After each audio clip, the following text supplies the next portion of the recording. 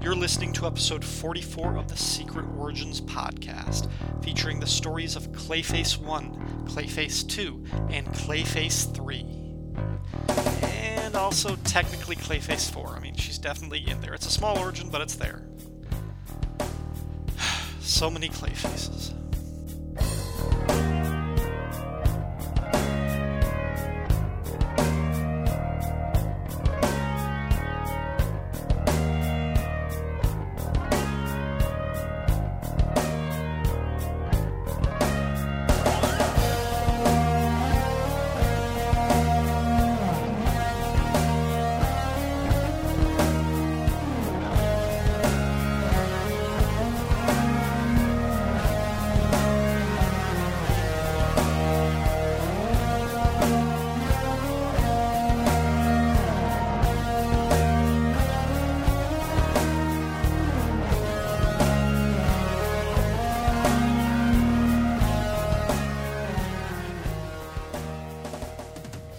Welcome to the Secret Origins podcast, a review show dedicated to the Secret Origins comics published by DC in the 1980s.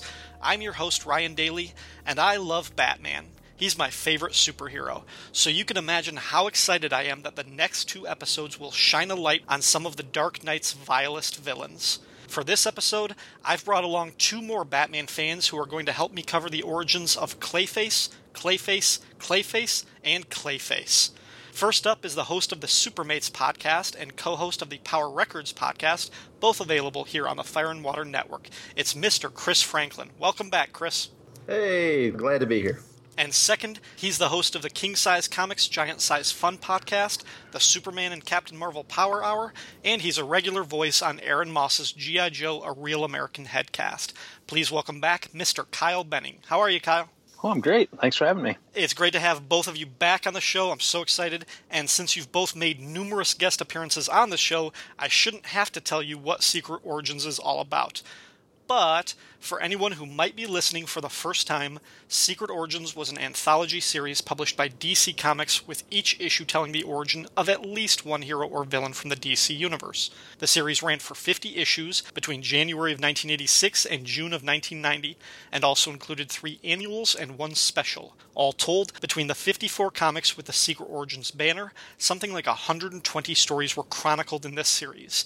And as I said before, this issue has 4 different Clayface origin stories, even though one of them is only 2 panels long. Take that, Amazing Man. This issue isn't like the Phantom Stranger issue that provided 4 possible stories for the same character, though. This is more like the Manhunters issue, where multiple characters all named Clayface get their stories told in this one. The way the book is broken down is really there are 3 stories, each with a different creative team. The stories spotlight Clayfaces 1 through 3. However, the precious few details that were known about Clayface 4 at the time were shoehorned into one of the stories. So we do get basically 4 origins in this issue, even though, like I already said, the origin of the one who would be called Lady Clay is only half a page long. And that's fine, because if you give female characters too much time and development, then the Star Wars and Ghostbusters fan communities lose their shit. All right. Kyle, how did you first discover Clayface? God, I think it's probably got to be the Batman the Animated Series. That's probably my first exposure. It was a great introduction to the character, kind of borrowing multi-facets of the character's legacy and rolling them into one. It was a nice touch. Definitely my favorite take, and better than or what I prefer on an origin for a villain named Clayface. Wow, I cannot talk. Clayface, as opposed to what we got in this issue here. Yeah, I agree, and I'll talk more about that in a minute. But Chris, what was your introduction to the character? I think I probably first ran into Clayface on the second Filmation cartoon, The New Adventures of Batman. That was the one where Adam West and Burt Ward were back to do their voices. They had a version of the Matt Hagen Clayface on there, and then there was I think it was the 1980 Detective Comics issue that actually brought back Basil Karlo after he hadn't been around for, 40 years. And Don Newton drew that one, and so that was my introduction to Clayface in the comics. So it was kind of odd that I met the actual clay monster Clayface in the animated, not the animated series, but that animated series. and then met the original in the comic. So it was kind of this weird, okay, which one of these guys is Clayface? Right. Little did I know. So, well, I know the exact day I discovered Clayface, because just like Kyle, I met him through the Feet of Clay two-parter from Batman the Animated Series, which aired on September 8th and 9th in 1992. Now, I had started reading Batman and Detective Comics pretty regularly in 1990, just picking up the issues at a grocery store. I discovered a comic shop in about 1991, and that allowed me to grab some of the back issues. But I never got the Mudpack issues that we'll kind of be talking about later, or any other Clayface stories prior to watching those episodes of the animated series. And I remember liking that character so much. It was something brand new. I never saw him in the comics. I never saw him on the old, Adam West TV show. It was something new. And I remember when I finally did meet the versions of Clayface in the comics, I was disappointed. I wanted what I got from the animated series. I thought that was such a pristine distillation of all of these little elements of the character, that what Bruce Timm and the other showrunners of that series did to make that Clayface. So it was hard for me to rationalize these other characters. And then I started finding that, wow, I really like Basil Karlo a lot, but does he have to be called Clayface? Like, couldn't he be called anything else, like the Terror? And then, wow, I really like Preston Payne when I finally found his stories in the Marshall Rogers books. But does he have to be called Clayface? So I just had all these conflicting thoughts about these different characters, but I do like them all in their own way. I mean, but I don't want to get into this conversation too much, but just sort of previewing it, who do we think is the definitive Clayface? Like, Kyle, I think you said the animated series is the one for you, that's the one you think of as Clayface before all others. Yeah, I think that's definitely the case. And then I guess from a comic standpoint, my favorite Clayface story is probably going to be the Mudpack storyline that this issue leads into. Mm-hmm. Just because you, spoilers, have all four of the characters kind of rolled into that one storyline, you get the bits and pieces from each one of them that makes up the Matt Hagen Clayface from the cartoon. So it's still, in those four different characters, you kind of get that composite shtick out of the combined gestalt of four of them that you got in the cartoon. So I think those have got to be my, the Batman the Animated Series being the definitive version, which for me, that's the definitive version of Batman as well. But then that way for Clayface as well. And then comic-wise, it's just got to be this Mudpack story, I think. Well, way to use the word gestalt. I can tell you've been reading Transformers comics lately. Yeah, that's... Chris, what about you? Do you have like a sort of definitive or who is your first choice for who Clayface is? When you hear the name, who comes to your mind? Ron Perlman. Yeah, it's the animated series. I mean, just like almost every villain on the animated series, that's the best version. That's the best distilled version of Batman, period, like Kyle said. So even though I met Clayface on the old cartoon, and I met the different versions in the comics first. I think I first saw Preston Payne in Who's Who, and then the annual that Alan Moore wrote. Mm-hmm. But that's definitely Clayface to me. And although I do, have a very soft spot for the Marshall Rogers two-part story from that era, which is actually written by Len Wein, not Steve Englehart. I think a lot of people probably we'll get into that, obviously. Right. But even despite that, yeah, it's the animated Clayface, and he's had a life beyond that. I like in the Arkham games and. Mm-hmm. And the toys you see still look like that version of Clayface. There's a Imaginext figure that looks like the animated Clayface. So it's not just us. I think everybody likes that version best. And I think some of the creators of the comics liked that version best because they certainly tailored more Clayfaces to be like that, and we'll talk about that towards the end. Okay, people, we're going to do something a little bit different on this episode. Instead of giving you the publication history of Clayface up front, I'm going to space the various character histories out before we cover each story. But before we go to our first promo break, I wanted to put this issue in a bit of context. As we've talked about sort of this Mudpack storyline, Secret Origins issue 44 came out on the same day as Detective Comics number 604. That issue began a 4-part saga called The Mudpack, which saw the Caped Crusader going up against the combined might of the first 4 people to be called Clayface. And I say first 4 because in the years since, there have been several more people to go by the name Clayface. There's like 7 or 8 total.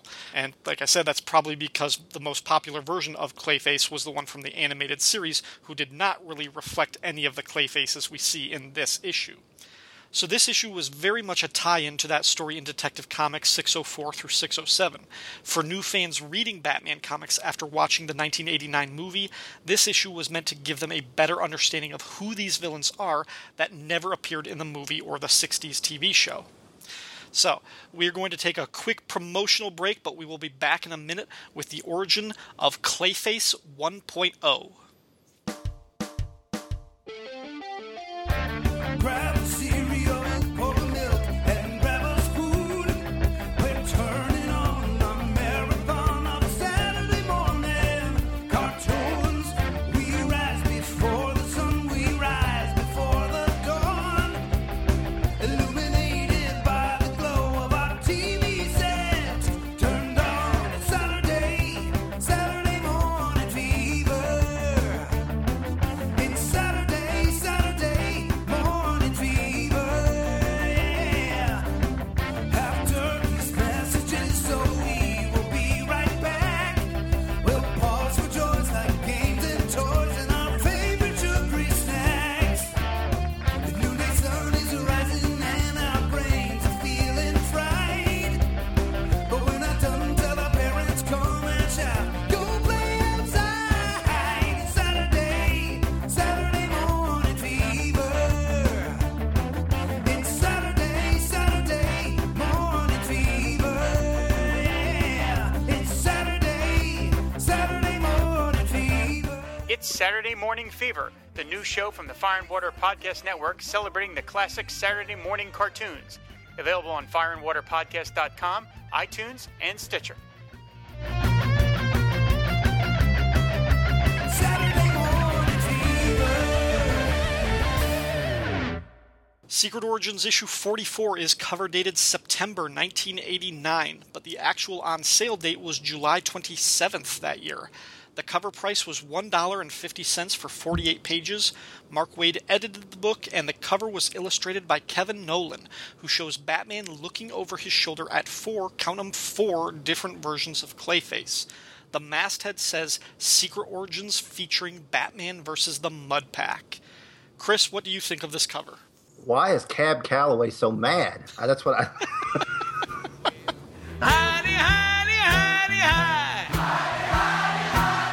Hody, hody, hody, ho.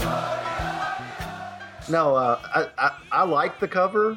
It's Kevin Nolan, but I like the way all the clay faces are kind of coming out from. It's almost like they're sprouting out of Batman's back, which is kind of neat. Mm-hmm. But then there's a little bit of like mud flying behind him. But nobody seems to know how to draw the Basil Carlo Clayface, which we'll get into.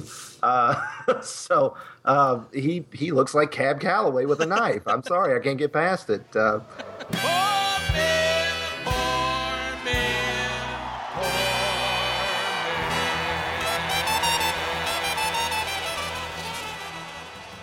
But, Matt Hagen's Clayface is like much runnier than we normally see him at this point. So he's really disgusting looking, and Lady Clay's a lot more vicious looking. But the only thing I will say about it is Kevin Nolan usually works with a limited kind of muted color palette. It's maybe a little too muted, maybe. It's a little too muddy. The only thing that really pops is Clayface 3's gloves and his the blue in his uniform, really. But I mean, I like it, but I think it could have benefited from a different color palette. Kyle, what do you think? I guess from a Kevin Nolan standpoint, it's actually, I wish he still kind of drew like this. At least Batman's face isn't as, I don't know how to describe it. There's a recently Superman digest they did. I think it was for the 75th anniversary that had some animated stories in that. He is not the right fit for Superman. Kind of gives him a zombie look. That's what I get out of a lot of his covers now, just kind of the grim, weird-looking faces, the scowl. So this is much more, I guess, closer to a traditional classic superhero art on the cover here, as opposed to some of the moodier covers that you'd get in the later 90s and early 2000s that are more stylized. So from a Kevin Nolan style standpoint, I much prefer this cover to a lot of the other stuff he's done. Basil Carlo there. Looking at him, the first thing that comes to mind is he reminded me of the Godfather pizza commercials from the 90s. And then Sandman 3 here with his kind of flipper-like gloves. Give me the Danny DeVito penguin thing. But it also, so he's got blue and he's got red. It's Cubs colors. since somebody in your listener feedback last episode was making fun of the Cubs, I'm going to go on a little personal anecdote here. So I was probably 10 or 11 and went to a Cubs game in Chicago. It's about a 5-hour drive from where I live. And we always got there early, watch hours of batting practice, because you're going to pay that type of stuff for people in a game and get decent seats. You're shelling out a couple $100. You're definitely going to get your money's worth of entertainment. So you're going to turn a 3-hour game into a 6-hour event by going to 3 hours of batting practice. So anyway, this foul ball gets hit like 3 sections over, and there's no one else in there in batting practice. So I take off running, hop sections or whatever, and it lands by like this, I don't know, like 50-year-old guy. Like it's 6 seats away from him, but I run 3 sections, beat him there, and I grab it. And the guy comes up to me, mine, and grabs the ball out of my hand, and he had flippers just like that. That's what his hands looked like. And I remember just going like, ugh! Oh my God. Yeah. It was terrifying because I was like 10 years old. But then I got thinking, kind of like 50-year-old guy takes a ball away from a 10-year-old kid. Well, anyway, I'm sure most of your listeners are probably not big baseball fans or Cubs baseball fans, but he's got the color and the weird hands. That's just what it made me think of. So. Well, if Pee Wee Herman put you in a basket and sent you down the sewer, you'd end up like that too, okay? All right. So this cover obviously has some traumatic things for Kyle. Yeah. It affects him on a deeply personal level. I'm going to go with Chris's take. I think the color palette could have been better, and I think it's the muted background. Like it's too purple. There's a little bit that's sort of like washed out. I like the figure design. I like the pencils. Again, this happens with a lot of covers where I feel like this would look better as just a black and white pencil and ink work.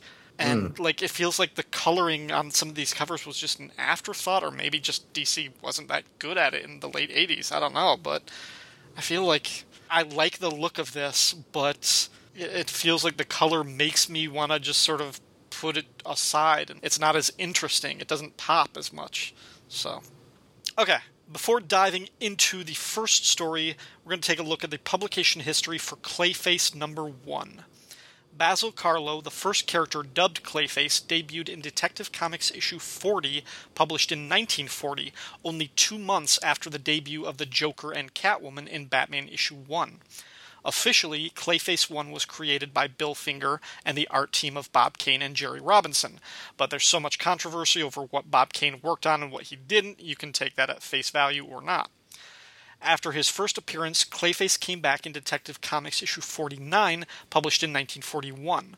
Then he dropped out of view for a long time, only resurfacing in Batman issue 208 in 1969 and Detective Comics 496, published in 1980. Like the other Clayfaces we'll be discussing, Basil Karlo came back in the 4-issue Mudpack storyline, published in Detective Comics 604 through 607.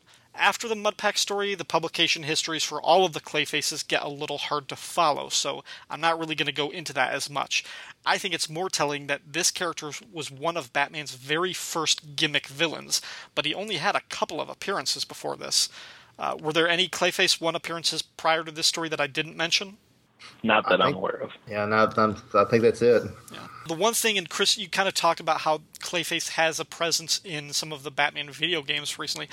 I really like the game Batman Arkham City, and there is a Basil Karlo homage or Easter egg in that on the Monarch Theater, outside of which you find where Bruce Wayne's parents were killed.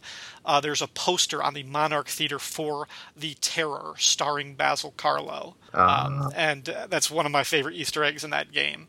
And we'll learn a little bit more about that right now. So, Kyle, would you tell our listeners the origin of the first Clayface? Sure.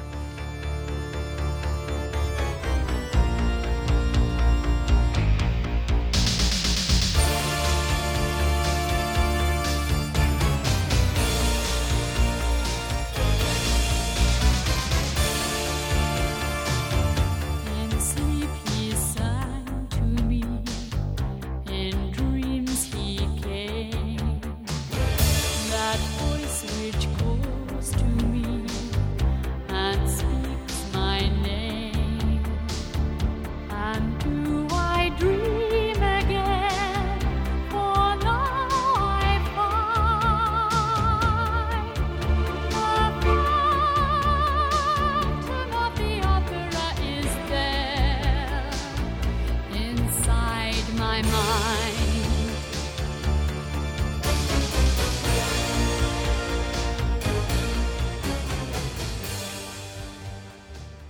Our first story is titled The Coming of Clayface. It was written by Mike W. Barr and penciled by Keith Giffen.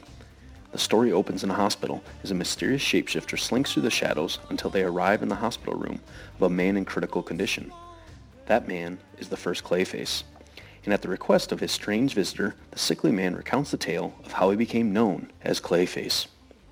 His tale takes us back a few years, and we open on Bruce Wayne and his young ward Dick Grayson as they pal around the Argus Motion Picture Studio. They meet up with Julie Madison, an actress and Bruce's current girlfriend. As they get the grand tour of the studio, they encounter all sorts of riffraff and colorful characters with a strong criminal element. The next day, at the film studio, amidst rehearsals, someone kills the power on the set, and also kills the star of the film, a young actress known as Lorna Dane. The lights come on, and they see her corpse, stabbed to death, and so Bruce and Dick quickly slip off into the shadows to change into the dynamic duo, Batman and Robin.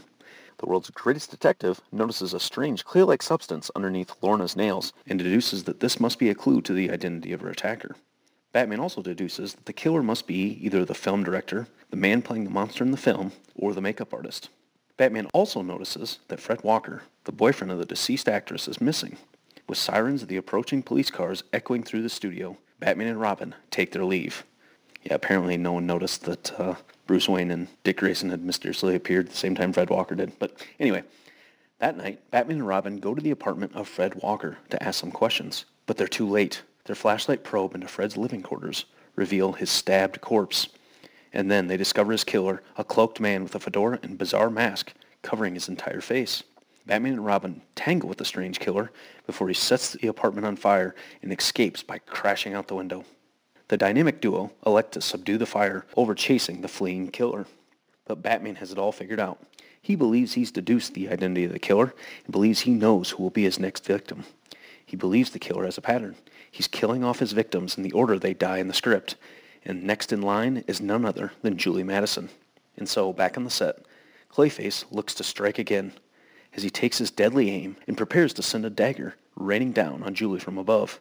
But the Dark Knight intervenes. With a well-placed batarang, a well-timed tackle by Robin, and some good old-fashioned fists of justice to the face, the dynamic duo quickly subdue the killer and unmask him to find that Clayface, the man who pulls the strings, in the slangs of the actors, was none other than horror movie legend, former actor turned makeup artist, Basil Karlo.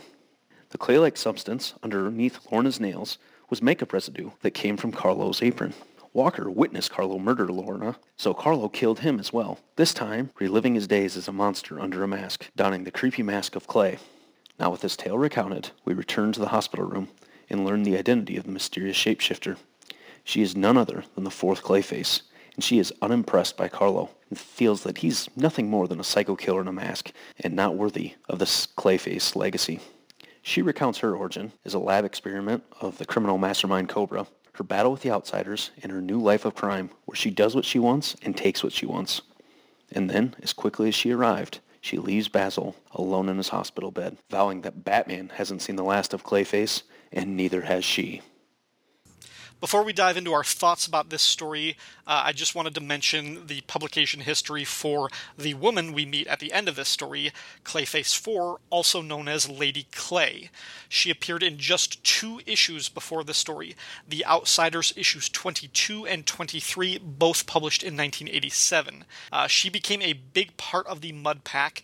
Later, she hooked up with one of the other Clayfaces and had a child, the 5th Clayface, named Cassius Clay Payne. Ugh. Oh my. I know. And that wasn't even the last one. That wasn't even the last Clayface. But, okay, let us get into our thoughts on this story. Chris, your first impressions of the story of Clayface number 1. I really don't like this Keith Giffen. I'll be honest. I have a hard time with this version of Keith Giffen. You never know which Keith Giffen you're going to get. This is, lots of shadows, 6 to 9 panel grid, lazy camera angle Keith Giffen. I'm not sure if I would call it lazy camera angle. It seems almost intentionally obstructionist. Like he's Well- choosing to do these weird angles, and it pisses me off. Yeah, well, I think he's doing that so he doesn't have to draw as much. I'm convinced. Maybe. That's- it might not be, but it just, for me, it never works. I've never liked that when he pulls this style out. And right around this time, he was using this style, and he was using the fathead style where everybody looks like they're sticking their head down into their neck over in Legion. So, I know Keith Giffen's capable of more traditional superhero stuff, and, I don't begrudge the guy for experimenting a bit, but I can't get past it. Yeah. And I love Mike W. Barr's Batman. He's one of my favorite Batman writers, and that's my first impression. We'll get into it more. I don't want to steal everybody's commentary thunder. Kyle, what'd you think? It's hard to believe this is the same artist because right now over at the Legion of Super Bloggers every Thursday, I'm going through the Great Darkness saga, which Shag brought up in would be the most recent episode that was released. He mentioned Legion of Super Bloggers and that story arc many times, but of course he never mentioned my coverage. Shag. Anyway, to see, in my opinion, that's the greatest his artwork ever was. I mean, there he's the top of his game as an artist. He's just got this clean, amazing, dynamic style. And going from reading that, I think the last issue I covered would have been the first one before Legion Annual #1. So 288, I think, was the last one, the one I've covered most recently. And that was, might be one of the best single issues Keith Giffen's ever done. And then to see this, it's just, what the hell are you thinking, man? You're drunk. Go home. Has he ever talked about why the drastic style change? I mean, the first thing I picked up on it would have been the 1987 Dr. Fate series. And this is even beyond that. I mean, that's pretty kooky and stylized and out there, but this takes it to a whole new level. Is he trying to emulate Frank Miller a little bit, or sees how accepted or groundbreaking Frank Miller's work was and thinks that he kind of wants to dabble in that looser, heavy shadow, heavy line style, or what? I've never come across an article or interview with him that explained why he switched gears so much from that just gorgeous art that he was doing in 82, would have been the Great Darkness saga, to what we're getting here. I don't really know the reason. The first time I remember seeing it was there was that Action Comics issue that it had like The Last Vampire or something like that. It was pre-crisis. Pre-crisis, yeah. Right, yeah, and so it was like 1984 or something, and that's the first time I saw him kind of go into this style. And you were talking about Dr. Fate, Kyle. In the All-Star Squadron Annual #3, his Dr. Fate chapter looked quite a bit like this. Not quite this extreme, but it was in this same kind of vein. So he was monkeying around with it, I think, before Frank Miller quite became Frank Miller. So I don't know who to blame it on. And I don't know what the reason is, but I know I don't like it. The first note that I wrote down was, damn it, Keith Giffen.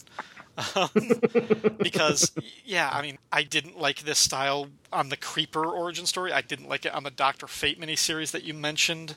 The guy's got some game. Like you said, I just recently, within the past couple months, was reading the Great Darkness saga that you were talking about, Kyle, and I love those issues.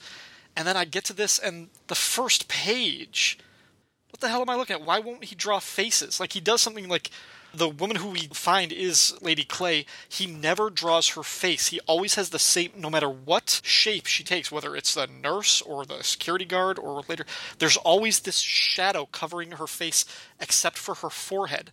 Now, I think I know that he was doing that so that you could tell exactly which character she is, even when she's taking the form of another person, but what are you looking at if the character doesn't have a face? It makes it hard to follow. And then you turn it to page 2, the splash page, and I wrote it again. Damn it, seriously, Keith Giffen. Like, what the hell image is this? Like, what an awful splash page. You can't see who Batman is. You can barely see Batman jumping out of the shadows, but what is he going after? Who is this Clayface? You can't see his head. You can't see his face. His hat is down. You can barely tell where his arms are, except for the hand that's clutching the knife.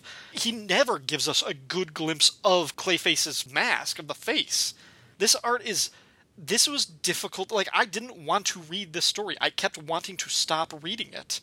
And I'm with Chris. I love Mike W. Barr's Batman takes. This was just, I hated this art. This, repulsive almost. Mm-hmm. And that's strong. But again, Keith Giffen is an artist with serious chops. I like his work on other stuff. But this style from this era, I hate it. And this is maybe the worst of it, I think. The very crude art in the original is far superior to this. Agreed.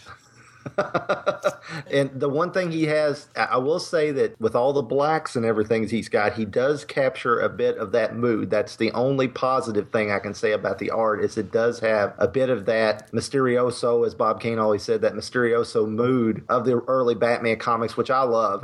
Even though the art's crude, there's an energy to them that I think is what made Batman stand out from a lot of the other Golden Age strips.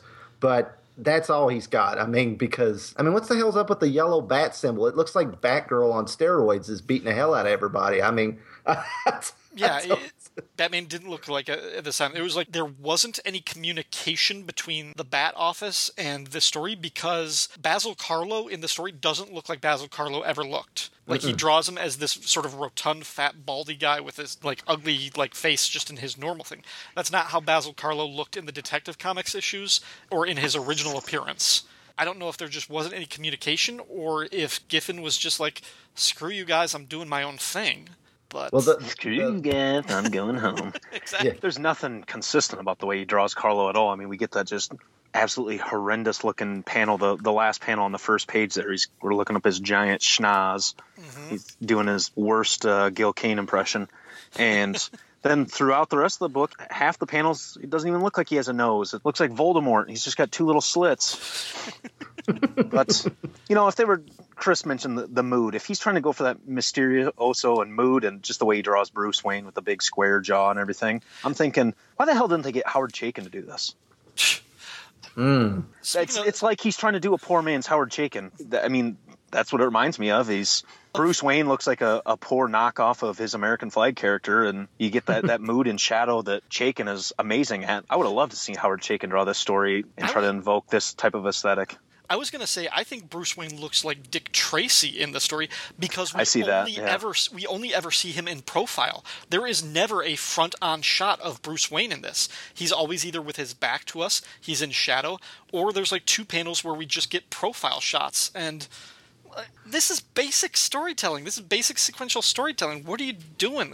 Maybe it's laziness, but it feels almost intentionally kind of just like, I'm going to make you work harder to understand what the story is. And no, why are you doing that? One thing that really jumped out at me was the gangster. What was his name? Roxy or whatever his name was. He looked rotund on page 4. And then when Batman roughs him up on page 7, he's now got that elongated Keith Giffen head, and he looks like he weighs maybe 98 pounds soaking wet. It's like, that's supposed to be the same guy.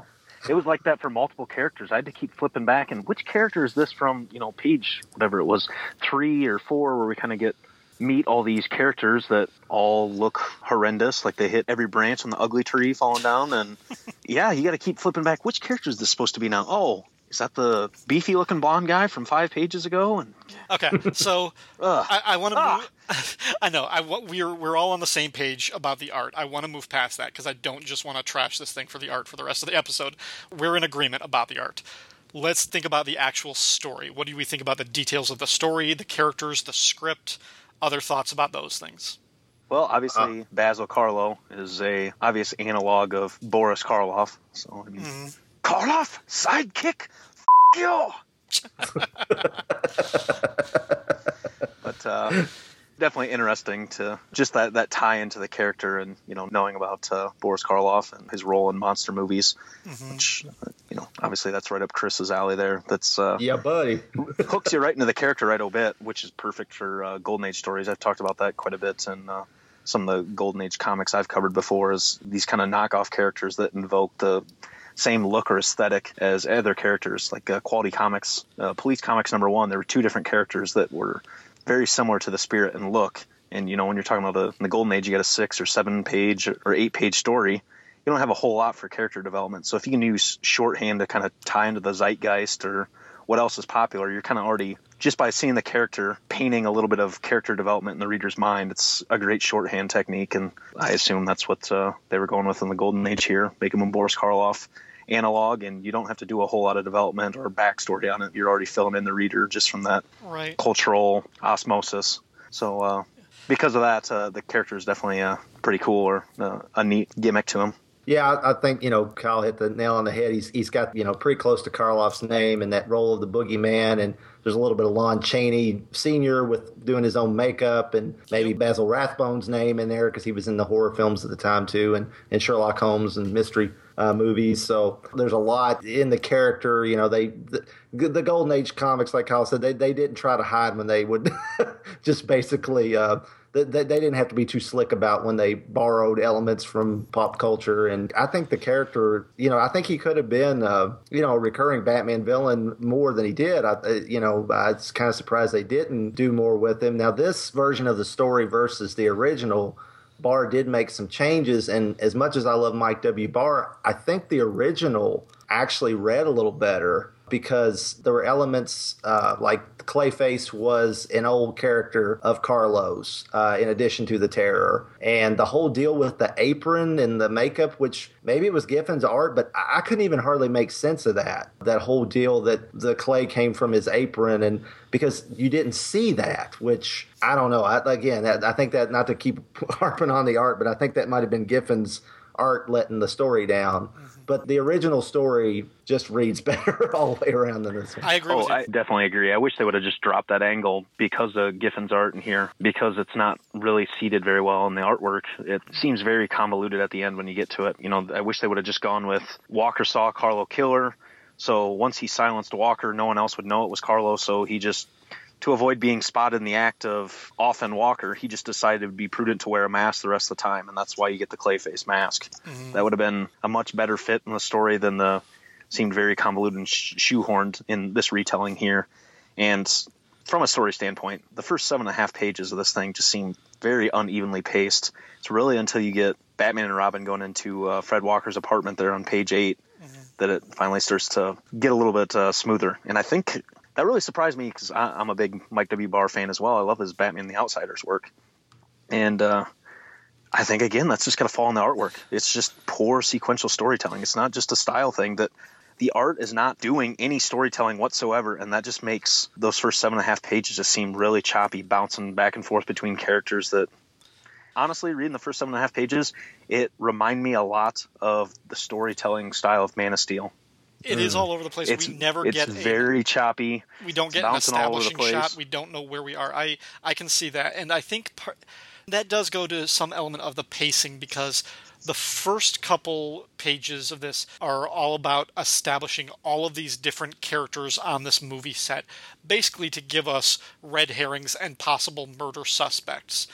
But the rest of the story feels so rushed that most of those suspects don't matter, and we don't really spend enough time with them to think that they might be the killer.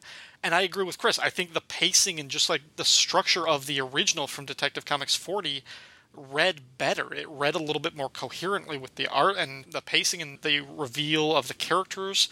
This one, I feel like you could cut out a lot of those couple pages, and, well, you're not missing much because it's all over it. But yeah, I definitely get we don't get establishing shots.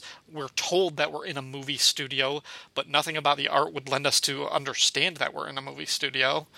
And the pace being quickened in the original story, if you read it, Julie says, a week later they decide to go ahead and do the movie and continue with the filming. In this one, it's like the girl got killed and they're going to go on and film like an hour later.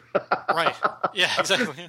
That's hard to buy even in a comic book. I'm sorry. Somebody's murdered on a set. They're going to shut down production for at least for a week. I mean, come on. And the Julie in question is Bruce's former girlfriend, Julie Madison, who we last saw in Secret Origins issue 6. Chris, remember that? Yes, and now she's a blonde for some mad reason, even though she was never a blonde in the comics. She's a blonde with like a short, obviously 1980s haircut. Mm-hmm.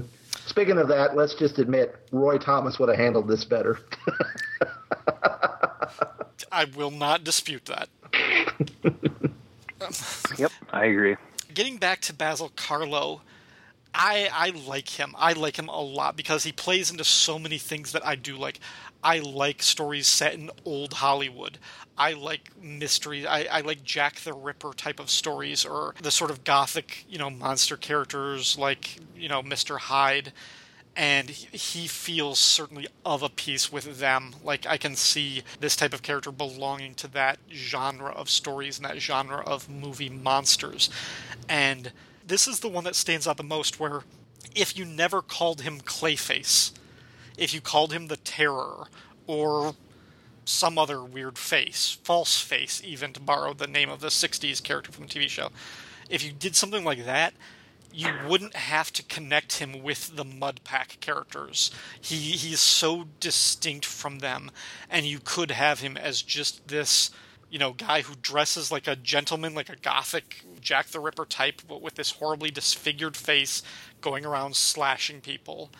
And I like that idea for a Batman villain. I want to see that story. Of the comic book characters, he's probably my favorite Clayface, but he's also the one that I wish wasn't named Clayface, because I think he could exist outside of the shadow of the other ones. I can see that. Yeah, I agree with that. Mm-hmm. One other just minor note, and I don't know why this one came to me. The star of the movie that is murdered in this thing, her name is Lorna Dane. That's the same name as Polaris from the X-Men. Yeah, exactly, Polaris from the X-Men. Yeah, that always threw me when I was little. What's Polaris doing in this comic? Where's her green hair? Yeah. Any final thoughts about this story before we move on? I mean, we all agree about the art. It fails on a spectacular level, the story, but I think the story itself has other problems too. But Just a thought. How cool would it have been if they had adapted this story? They had to cut back on the murder, but the original story onto the Batman TV show, and had Vincent Price play this Clayface instead of Egghead. Oh. Because he played that type of character multiple times in his career. So that would have been really cool to see. I have another what if for you. Okay. What if this story would have been retooled and done in a full-size comic, written and drawn by Darwin Cook? Oh. Both of you guys are pissing me off right now. That's all I could think of this, with just the pulpy moodiness, and you get the Phantom of the Opera vibe of him slinking around the movie set. And I'm just thinking, God, it would have been amazing to see Darwin Cook draw this one. Mm-hmm. I hate you both. Because what the world would have been. So, all right, people. I'm going to process those, parallel universes where those things might have happened. And while I do that, we are going to take another break. When we come back, I will tell you all about the story of Clayface number 2. Hi, I'm Kyle Benning, and I love comics. In fact, I love them so much that I ramble on about them on a number of podcasts, all on one feed, found under the King Size Comics Giant Size Fun banner. I talk about comics with extra page counts, like Treasury Comics, Prestige format books, DC's Dollar Comics, Marvel's Giant Size Specials and King Size Daniels, and much, much more. I also love to talk about DC's Crisis on Multiple Earth crossovers, free comics from special promos, Free Comic Book Day, Star Wars, my life as a Teenage Mutant Ninja Turtles fan, random comic book back issues, and many other elements of geek culture that happen to strike my fancy. There's new content usually dropping at least once a week, and it's all found on one feed. You can subscribe via iTunes. Just search for King Size Comics Giant Size Fun in the iTunes Store or podcast app on your iPhone. Otherwise, you can follow the podcast at the King Size Comics Giant Size Fun blog headquarters, available at www.kingsizecomicsgiantsizefun.blogspot.com. That's all one word, kingsizecomicsgiantsizefun.blogspot.com, or follow on Facebook by simply searching for King Size Comics Giant Size Fun. So for snappy review and discussions on comics, new and old, usually done from the front seat of my car or my lunch break at work, check out King Size Comics Giant Size Fun.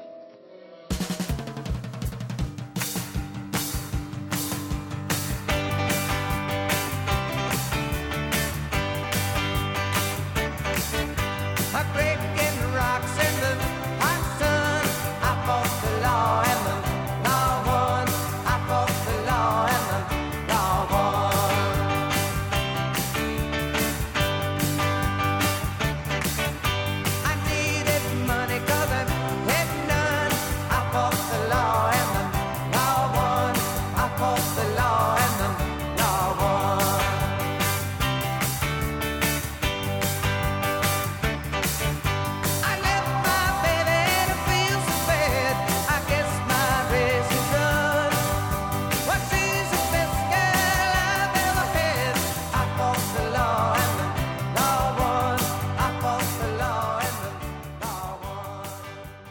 The second Clayface was Matt Hagen, who appeared in Detective Comics number 298 in 1961. This one had a completely different look and gimmick than the first Clayface. Really, the only thing they shared was their name. Clayface 2, however, found steadier work than his predecessor, appearing 5 more times just in the 1960s, in Detective Comics 304 and 312, Batman 159, and World's Finest 140 and 144. In the 70s, he appeared in Action Comics 443 and Detective Comics 478. In the 80s, he showed up again in World's Finest and Detective Comics before dying in the last issue of Crisis on Infinite Earths. Death didn't stop him from appearing in Batman 400 and the aforementioned Mudpack storyline, though.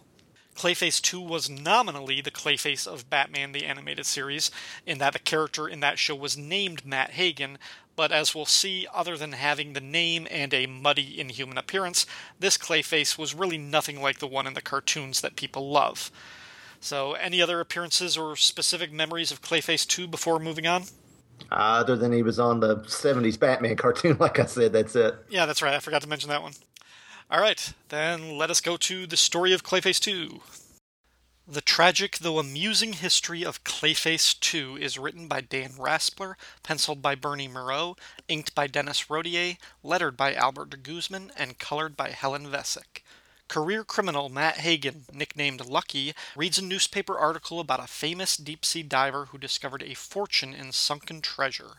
Lucky Matt Hagen thought that sounded like an easy way to get rich. He goes to the Gotham Library to research boats and diving in a book called Pillaging Sunken Pirate Ships for Fun and Profit. Then he murders a boatman and takes his vessel out to sea. After 2 days, and with hardly any experience diving, Lucky Matt discovers the wreckage of the Spanish galleon Ballena Hermosa. He puts on scuba gear and starts exploring the wrecked ship. He finds a treasure chest that he assumes will be filled with gold, but it's actually filled with small urns, and a note that says, "Cuidado, las urnas son peligrosas," which roughly translates to something like, "Beware, the urns are dangerous." Matt either doesn't understand Spanish or doesn't take the warning seriously. Angry at the lack of treasure, he opens one of the urns, only to have a mysterious viscous oil-like liquid cover his body.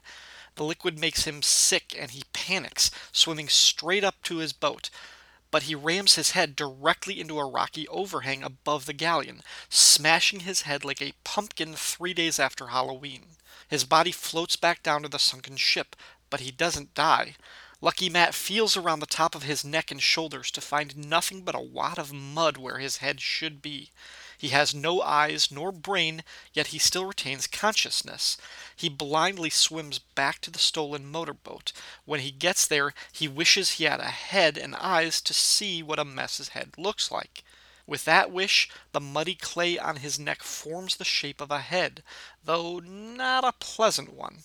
It's enough for Matt to glimpse himself in the mirror. His whole body is a barely humanoid glob of mud, and Matt has a hard time believing any chicks would want to hang out with him looking like that. Looking like a mud monster with no prospects for money and or sex, Matt Hagen decides to end his joke of a life and shoots himself in the head. Except bullets don't hurt mud, and the shot meant to blow his head off has no deadly effect on him. This inspires Matt to give his life another chance, especially if he's bulletproof, a quality that should come in handy for a career criminal. He also finds that with concentration, he can shape his mud form into his old human body. He goes back to Gotham and robs a bank. The cops chase him and open fire. The bullets puncture his body, but only mud leaks out of the bullet holes. Lucky Matt escapes to steal again, but his face is plastered all over the news, so the next time he tries to rob a bank, he does it in his muddy clay form.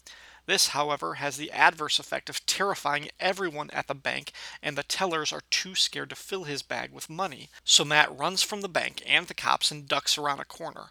When Batman and the police close in on him, Matt changes his form to resemble an old white-haired lady.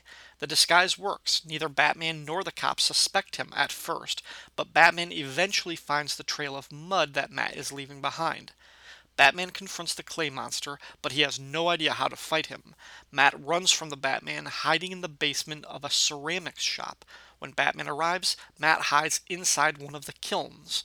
The fire bakes Matt so that by the time Batman and Commissioner Gordon find him, he's as solid as a clay pot. This is not the end of the man who would be Clayface 2, however.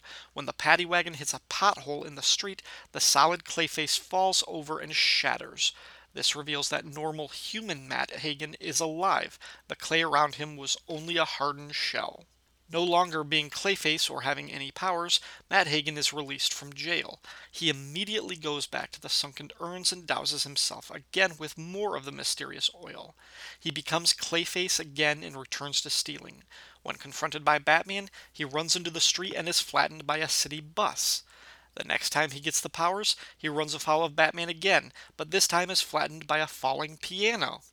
Matt begins to suspect that crime isn't really for him, that maybe he'd be better off getting a real job.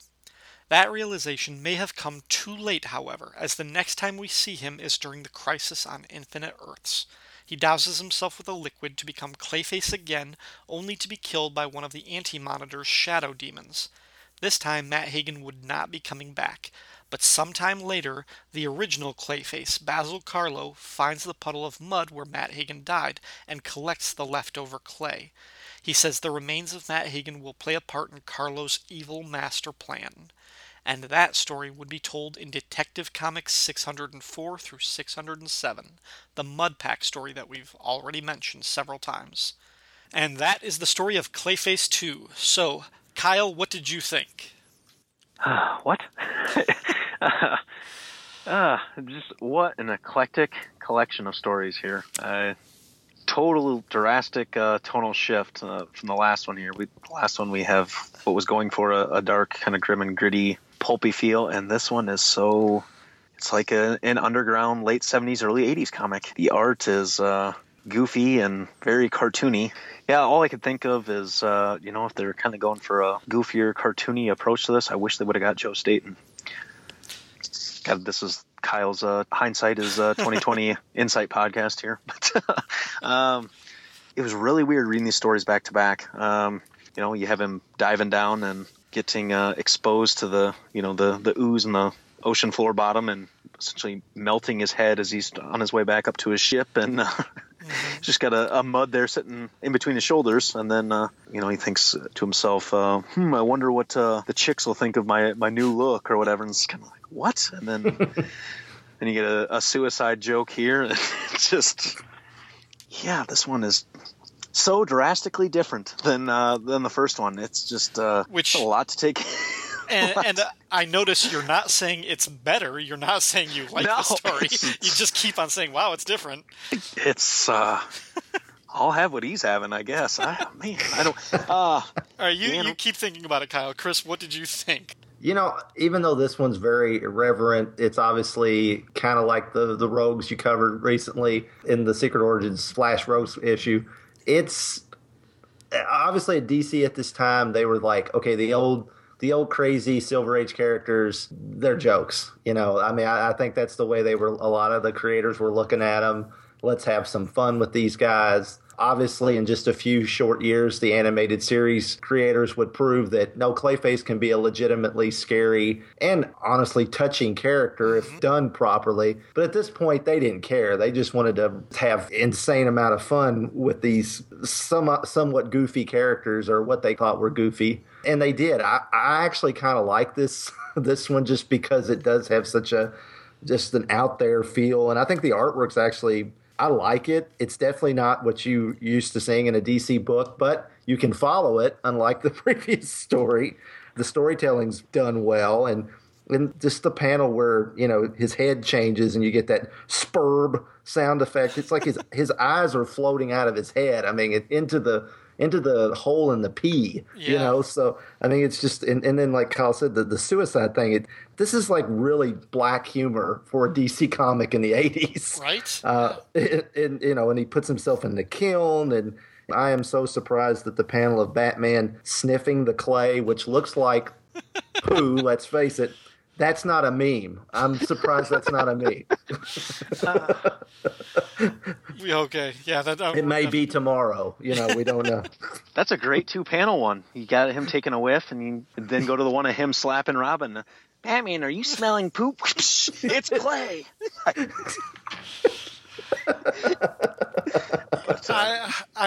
I'm there with you guys. I mean, I wrote up my synopsis for this, and then I started to write notes, and I couldn't think of any notes to put for this. I was like, this story boggles my mind, because I'm like, yes, it's obviously better than the last one. The story is coherent. I can follow the action.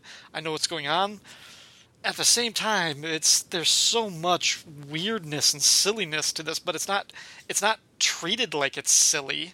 There are horrific elements of this story, like, when he basically smashes his own head in, and then just kind of like feels it around, like, what? I need to find a mirror, because what does this look like? And we spend a lot of time with him, in the aftermath, just figuring out these powers, which I like that. I mean, that seems like, yeah, if you suddenly become this sort of clay monster, we should spend a lot of time figuring out how this is affecting him psychologically, how it's affecting him physiologically.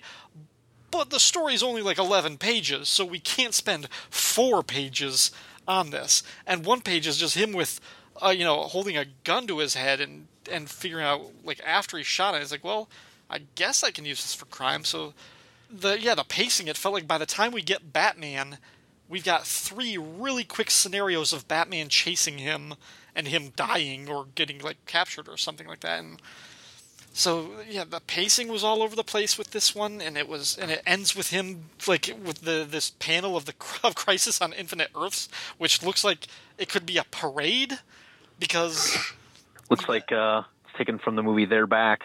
Dinosaurs come back. Yeah, exactly. But, like, you've also, like, the red sky looks pink. There's lightning. There's the shadow things. There's just, like, these spots. It looks like confetti and, like, streamers flying. Like, this is, like, is it Crisis or is it New Year's or Mardi Gras? What's going on in this page? Reminds me of the Family Guy cutaway where they're selling the wiggly arm things at closeout prices. But and then the last page, we have a different version of Basil Karlo's Clayface. That last panel, well, until we get to the Tom Grummett art later, right, which is awesome. Thus far, that is the single greatest panel in the comic. That last panel of this second story. And it's pretty consistent with the way that Norm Breyfogle draws Basil Karlo in the Mud Pack. Uh-huh. So that helps too. Finally, let's have this match the event we're doing. Right, yeah, I definitely feel like there was some communication this time around. So, there are times when the jokes work, like right away when he's in the first page, like when he's reading the book, pillaging sunken pirate ships for fun and profit. Like, I like that, because I want to live in the world where that's an actual book you can check out of the library. That sounds like a 70s comic book ad, the collage ads. Yeah. Right next to the Sea Monkeys and the Joe Weider body building. Yeah, you can order that. Yeah. Did you guys catch that the origin's actually different? I mean, because in the original story, Matt Hagen finds a radioactive pool in a grotto, but in here it's like in little jars, that's kind of an odd change to make. It's like they didn't really change anything, but it was just strange. It's like I don't know what made him change that. You could have still had all the humor and had him just come up out of the grotto, changed and smashed his head or something. It was odd. Yeah, I knew that, but I've never read the first appearance. Like, what was Matt Hagen? Was he a career criminal in the original, or was he, like, I don't know, like, what was his character like in that first appearance? I mean, he was not, of course, he wasn't portrayed as a joke here, I mean, right. Nobody had that much dimension back in the Silver Age, right? But he if I remember right, it's been a while since I read all the way through it, but I think he was kind of a adventurer type, man of fortune type character, and I think he had heard of some kind of treasure, a sunken galleon or something, and he had went looking for it, and he found this underground grotto and this glowing pool, and he slipped in it, and then he found out that he could change his shape. Of course, he took to it right away because, Silver Age comic. He didn't feel despondent over it. He figured out pretty quick, what he could do with it. And he was actually a pretty formidable foe. I mean, they actually had him even team up with the Joker in one of his first appearances. So, I mean, he was not, this is a revisionist look back at the character, because he was not intended to be a joke, so... Even in the back matter, in the letters column, when Mark Waid is talking about the secrets of the story, he says, let's face it, Clayface 2 was goofy. Like, really? That's Okay, I mean, that might be true, but I kind of don't want to hear you say that. I'd rather have you acknowledge that you can do a serious thing with this character because, like you said, 2 years after this, Bruce Timm and his crew will do something serious with this promise. And, yeah. Kyle, you mentioned how Clayface was sort of like obsessed with, what are the chicks going to think when they see me? I did like that joke. That one worked for me. That seemed like a very nice bit of characterization to establish exactly who this guy is and what his priorities are. But Oh, yeah. I love the other line he has when Batman figures out that he's the old lady in disguise there, and he's, I'm up a creep. Time for some fast thinking. You'll never take me alive, cheap creep. just shoot mud at him. That's the fast thinking. So. But, yeah. Cover's blown, but, yeah. Dan Stay cool, Rasper play it cool. Dan Rasper was the writer on this, and maybe I'm way off base this. He wasn't the one that wrote the 3-part story of, what was it, Detective 598 through 600? Those were all 80-page giants. So it would have been right before. Sam Hamm. That was Sam Hamm. Yeah. That's right. Yeah, that was the movie that wrote that trilogy. Okay. Right. What had Dan Rasper ever touched Batman before this then? Wasn't he an editor? I thought he was an editor at DC. Looking at Mike's Amazing World, this is his first credit as a writer. After that, he did Young Heroes in Love, looks like was his big thing.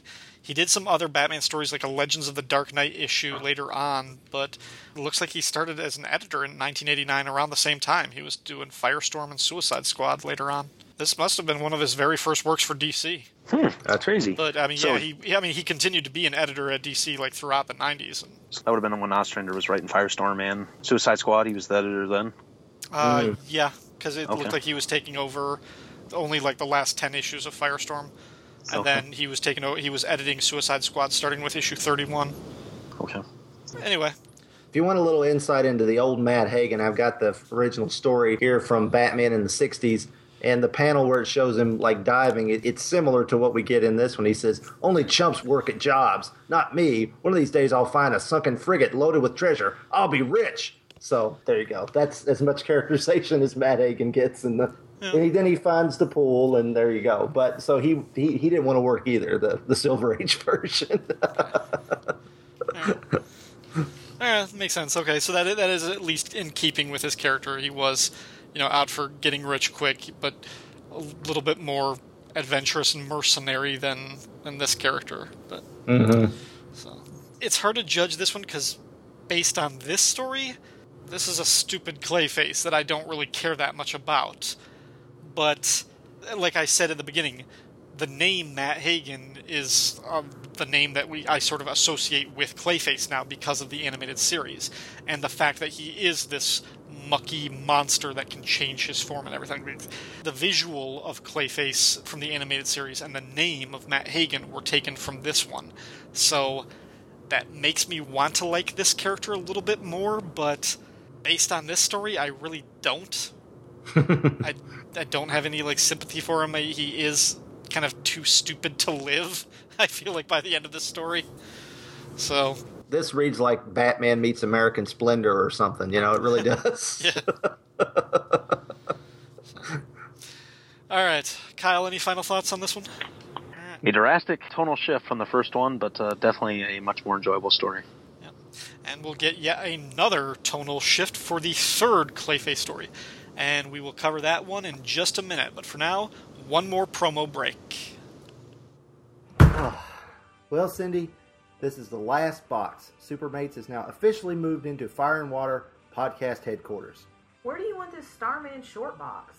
Put it over by the classic monster DVDs. Be careful. Don't crush my Superpowers Batmobile. Calm down, Christopher. Hey, you put the Star Trek DVDs on top of my comic action Wonder Woman Invisible Plane. Oh! Jeez. Well, now we can tell everyone that Supermates can be found exclusively at fireandwaterpodcast.com. Now, if they subscribe via iTunes, they shouldn't notice a change, right? Right. Or if they listen through the main Fire and Water Network feed, no change. They can just find the show's home, show notes, etc. here at fireandwaterpodcast.com. Well, I'm going to go take a dip in the Aquaman-sized swimming pool Rob has, but I am not putting on that mirror costume. It smells fishy. Oh, come on. It'll be fun. Hey, don't trip over that life-size Shag Standy. She's hot. She's hot. She's That thing is disturbingly real. Supermates, the husband and wife Geekcast, now a proud member of the Fire and Water Podcast Network. Find us on iTunes or at fireandwaterpodcast.com.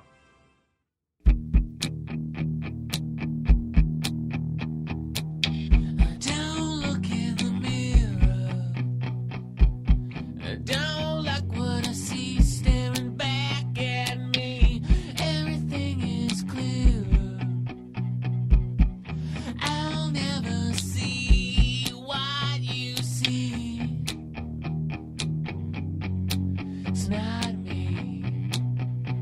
So beautiful and free. I'll never be what you need. Can't help it all. I was born so beautiful, but now I'm ugly. And I rot in my skin as a piece of me dies every day. I know I'm nothing. The third Clayface, Preston Payne, was created in 1978 by writer Len Wein and artist Marshall Rogers for a two-part story in Detective Comics 478 and 479. He next appeared in the first story in Batman Annual number 11, written by Alan Moore with art by George Freeman. After that, he had cameo appearances in Swamp Thing 66 and Secret Origins 23. That was the Floronic Man story. After this issue and the Mudpack storyline, Preston Payne fathered Clayface 5 with Lady Clay, and like I said after that, his Clayface histories are all kind of messed up and intertwined. So, Chris, I know how much you love Marshall Rogers, and I gotta figure that played a part in your decision to want to cover this version of Clayface. So, what did you think of those early stories? Oh yeah, those are great. I think I came across those probably before the Batman movie come out, so probably like 88 or something like that. I've got all the Marshall Rogers issues, and there's actually he appears in a cameo in the issue before his official first appearance. You just see the hooded figure, and I think he actually melts somebody. But yeah, it was, I think he's got a great design, and if you think about it, he's kind of got there's some similar looks going on there with the Calculator from from around that same era. And I know Marshall Rogers worked on that character. I'm not sure he designed him or not. I can't remember. But I think he maybe did. Yeah. I think so, because I think... Oh, gosh. I covered He those did the final story, I know. He did. I covered those issues on my on old Flowers and Fishnets blog, and because I don't remember if he did every issue. I don't think he did every chapter, but maybe... Because the Calculator saga started off in backup strips, and it was only the last chapter that became the first full story, and I think maybe that was the first time Marshall Rogers drew the full story, like the full Batman story. So, but I think he did draw. I think now that I'm thinking through this, I think you're right. I think he drew maybe like the first chapter, so he designed the Calculator, and then there's some costume elements that are similar there. There's a similar aesthetic going on between the two, but I think Clayface 3's got a cooler look. I also, if you take the cloak, like the hooded cape, away from him, I've also always found sort of similarities between this costume and the Superpowers Mr. Freeze. Yes, definitely. That's what I was thinking. And I mean, they're not quite the same. They're clearly like different model, but maybe it's just the dome head, something along those lines that just kind of reminds me. And they're almost like hot and cold opposites. So there's a weird sort of connection there. But Yep. All right, Chris, would you tell our listeners the origin of Clayface 3? I will be glad to. A stormy night at Arkham Asylum. Inside, a rookie security guard gets the grand tour from a veteran coworker. The newbie witnesses firsthand the psychosis of the Mad Hatter, Two-Face, and the Joker. Nate, the veteran, saves what he considers the craziest for last. His name is Clayface 3. And that's the name of our story. The credit box reads, A Tale Twice Told by Len Wein, writer, co-creator, Tom Grummett, penciler, Gary Martin, inker, Janice Chiang, letterer, Helen Vesic, colorist, Mark Wade, editor, with thanks to co-creator Marshall Rogers for the visual inspiration. Through the eye slot in the thick metal door, the two observe the hideous man in the armored suit in a very mundane scene, seated in a soft armchair and staring at a television set. Beside him sits a female mannequin, This is Clayface's wife, quote-unquote, Helena. Clayface takes the remote from Helena's plastic hand, chastising her for watching too many dating game reruns. Changing the channels, he is delighted to find one of his favorite programs, Notorious, hosted by Jack Ryder. He is even more excited when he learns this episode's subject is none other than himself. Ryder recaps how Clayface 3 first appeared at the Gotham branch of Star Labs, murdering a security guard by melting his body into a pool of protoplasmic slime. Despite the grisly scene, the murderer scrawled, "Forgive me," on a nearby wall. From there, Clayface encountered the Batman several times, until the Cape Crusader apprehended him in one of Gotham's department stores. Ryder concludes that little is known about Clayface's identity and origins, and then switches the program's focus to a real supervillain, the Kite Man. Clayface is furious, screaming at the television that his life is an open book. Once more, he recounts his tragic backstory to Helena. How as a young boy named Preston Payne, he suffered from the rare disease acromegaly, which distorted his body and facial features. Shunned by his classmates, he found solace in his books and used his vast intellect to become a scientist at Gotham Star Labs. Still, despite his genius, he was shunned again by his peers due to his appearance. When the despair became too great, he visited the nation's best plastic surgeons, which all told him the same thing. They couldn't help him. Near suicide, a brooding Payne noticed a newspaper headline, "Batman nabs Clayface." Payne had heard of Clayface 2, a.k.a. Matt Hagen, and his ability to change his shape at will, like putty. Perhaps, just perhaps, he could pass on that secret to Payne. Preston used his star connections to visit Hagen in prison. Hagen refused to share the secret of his Clayface powers, but he did agree to donate a blood sample to Payne in exchange for a good word with the parole board. Payne made good on his promise, and although Hagen did not get that parole, Payne got his blood. Payne worked feverishly to isolate the unique ingredient in Hagen's blood that gave him his incredible powers. Eventually, he found it, and like hundreds of comic book scientists before him, he experimented on himself, injecting himself with the serum. Liquid fire burned through his veins, and Payne passed out. When he came to, he discovered his skin was malleable, like putty. He reshaped his face into a handsome visage, and dressed to the nines, set out on the town. With a gorgeous lady on his arm, Payne proudly strode the streets of Gotham, but in Gotham Park, two passers-by ran from them in fear. When Preston's date looked up at him, she screamed, "Your face! What happened to your face?" The flesh of Payne's face now ran like melted wax, or more accurately, flowing clay. Instinctively, he reached for his shrieking date, and felt a fire flow from his hand into her arm. The hysterical woman began to smoke and melt, until there was nothing left but her clothes, and a pool of liquid flesh. When he realized what he had done, all the anguish Payne had ever suffered came forth in one agonizing scream. Payne knew that whatever horror the extract had wrought, its effects were contagious. He returned to his lab and created an exoskeleton suit to house his melting body and contain the burning contagion. But it wasn't enough. At times the pain grew too much for him to bear, and he found the only way to ease that pain was to release it, by passing it on to another, which of course left them a pile of steaming goo. Payne tells Helena the doctors at Arkham had since discovered a way to control his fevers, but it doesn't excuse his past. He doesn't understand why Ryder and his crew couldn't get all of that right. But then, his rage passes. How much does the truth really matter on television, he asks. He changes the channel. Outside the heavy metal door, the two guards discuss what they've just witnessed. The rookie asks if he's always like that, which his superior confirms. But what about the TV set, the young man asks. Beats me. All day long he just sits there, playing with the remote control, staring at the blank screen like there was really something on.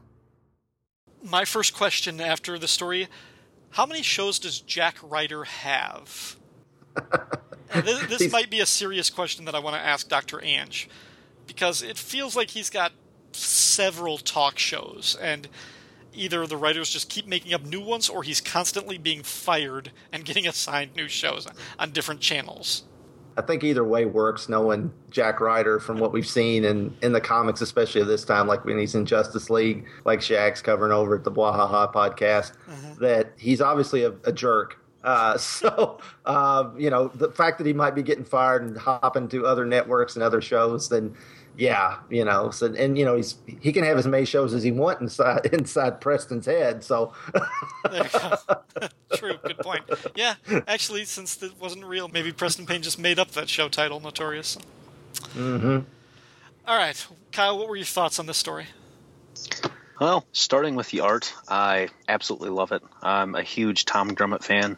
His work on Superman and the 90s Superboy series with Carl Kiesel is just amazing. Some of my all-time favorite comics. So it's great to see some early work too, and just see how dynamic and just straightforward, classic, stylized it was then, and then see that refined as it was in the 90s. But and that opening splash page that the story starts off with, it's just such an amazing art page there. You got some popcorn laying on the floor. The shadows are perfect.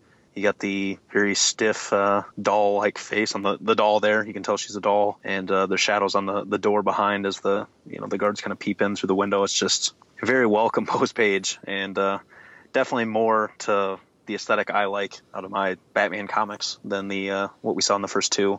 The story's also unique that we get to see Grummett draw other Batman villains. Gets a shot at Two-Face and the Joker and Mad Hatter there. Yeah. Just some great classic storytelling with the art. It's definitely my favorite, I think, probably story-wise as well. I mean, you got Len Wein, the co-creator of the character, coming back, revisiting it. One of the all-time great Batman writers and all-time great comic book writer and editors. So definitely my favorite story of the three. It's, when we were divvying out who's going to split up the episode, it's been such a long time since I read it. I'm kind of pissed at myself for letting Chris claim this one and getting stuck with Giffen's shitty artwork in the first one. I remembered, so I'm like, I'm not doing the Giffen one. I was going to say, if Chris didn't pick this one, if you got this one, then I would have been stuck with the Giffen one. Yeah, I love this one. And this one, I think, is much more in line with the best story or most suitable story for what this comic was supposed to be, and kind of a opening or zero issue leading into that Mud Pack storyline. Yeah, I completely agree. I mean, the art, the fact that it's sort of solid, conventional superhero type of artwork that we would find is kind of a breath of fresh air for the last story in it. But it goes beyond that because it's Tom Grummett, who is really, really good.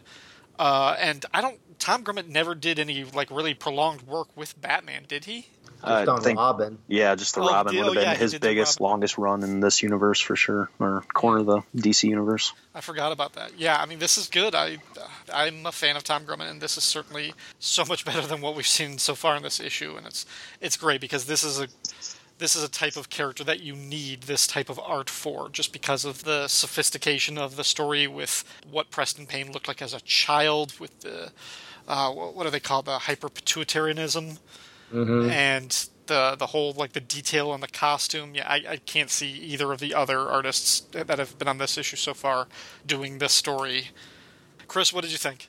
Oh, yeah, I think this is fantastic. If you have those detective issues, besides the framing sequence, this is almost verbatim those stories. I mean, when they say it's a twice-told tale, he ain't kidding. I mean, some of the dialogue, some of the narration is even word for word.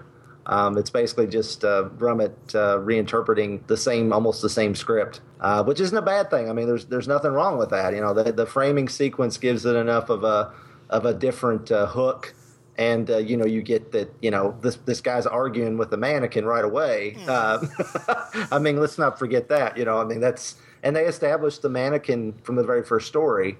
Well, she was a wax figure in the first story because he was in old waxworks, and then he found a mannequin that he thought was Helena in that Batman Annual number 11, that story was edited by Len Wein, so that must have been a leftover from his days of editing the Batman comics, even though this came out after Denny O'Neil was the editor. So, he was still connected to the character in that story as the editor. And one thing I like about Preston Payne is he could almost be a Marvel superhero. His origin, I mean, maybe if he didn't kill people, or if he didn't kill innocent people, you could almost see him as a Marvel anti-hero or something, because he's got a very Marvel-like origin about him. And, in the hyperpituitarism or acromegaly that he has, that's a real thing. And, when I was getting ready to do my notes for this issue, I kind of looked up. I knew Rondo Hatton from the old horror movies. They make up a guy that looked like him in The Rocketeer, that he's fighting on the blimp in the movie The Rocketeer. But he's an actual real actor.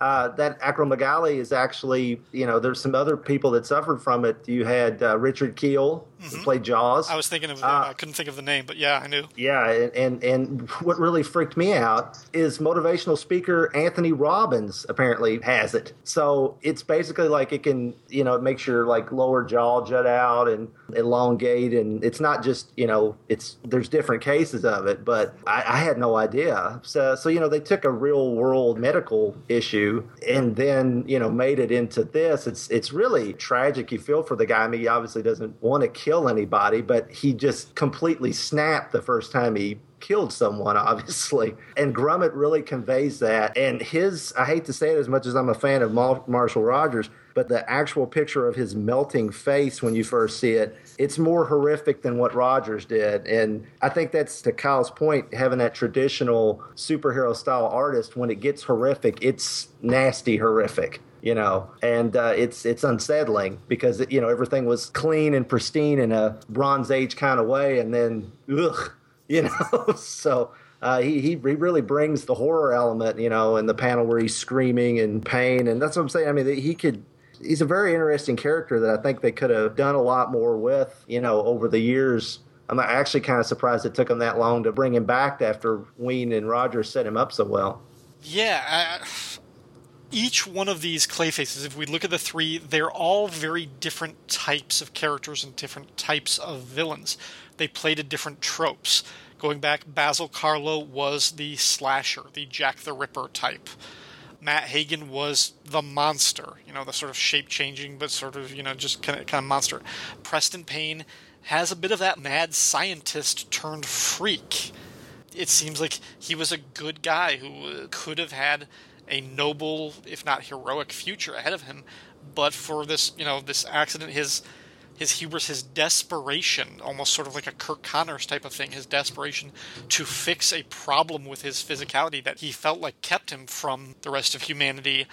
In trying to fix that problem, he exacerbated it and made it even worse, and that put him on this villainous cycle. I had a few other minor notes.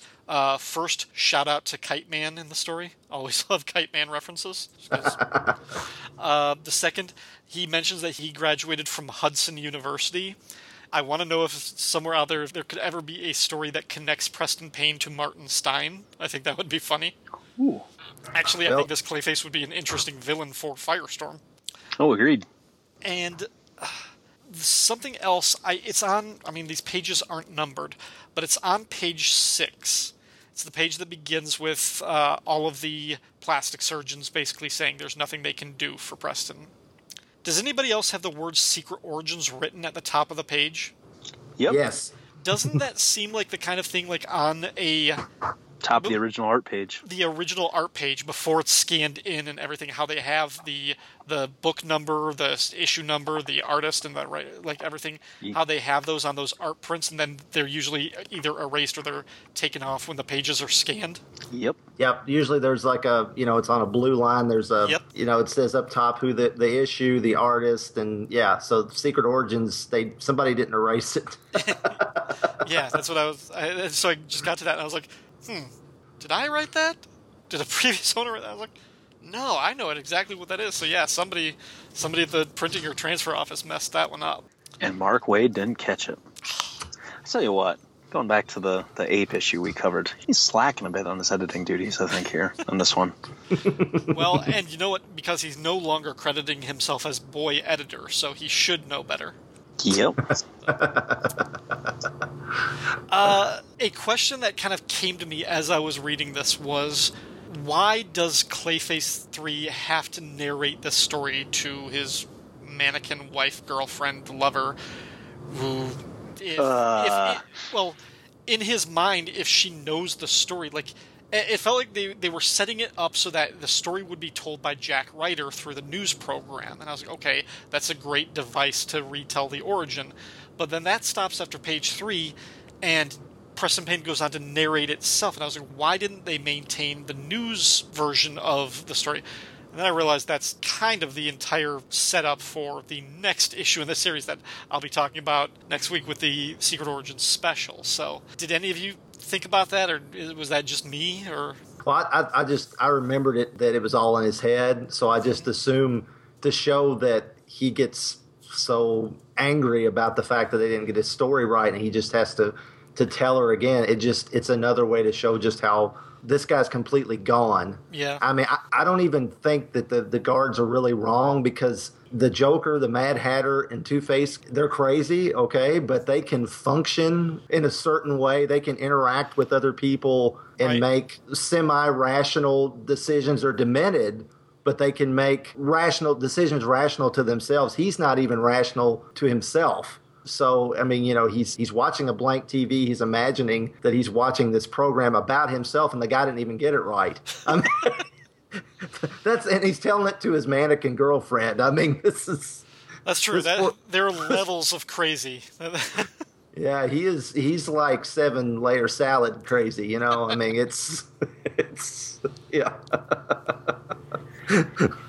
Yeah, I just chalk it up to he's a bit of a Looney Tune, and my wife is constantly telling me that I'm telling her the same story I've told her 50 times already. So, plus I've been watching a lot of Transformers lately, so I just think his wax girlfriend here is kind of like Grimlock, and he's kind of like Cup, and she's going, "Tell Grimlock about petrol rabbits again." I'll give you petrol rabbits. All right. It's nice to see that him and Helena made up from the Batman annual number 11, because at the end of the story, he's like, she can't live forever. I don't know if you guys have read that one, but he thinks she's cheated on him with Batman in that story. Yeah. So they've reconciled. Yeah, that's right. They've reconciled since that story.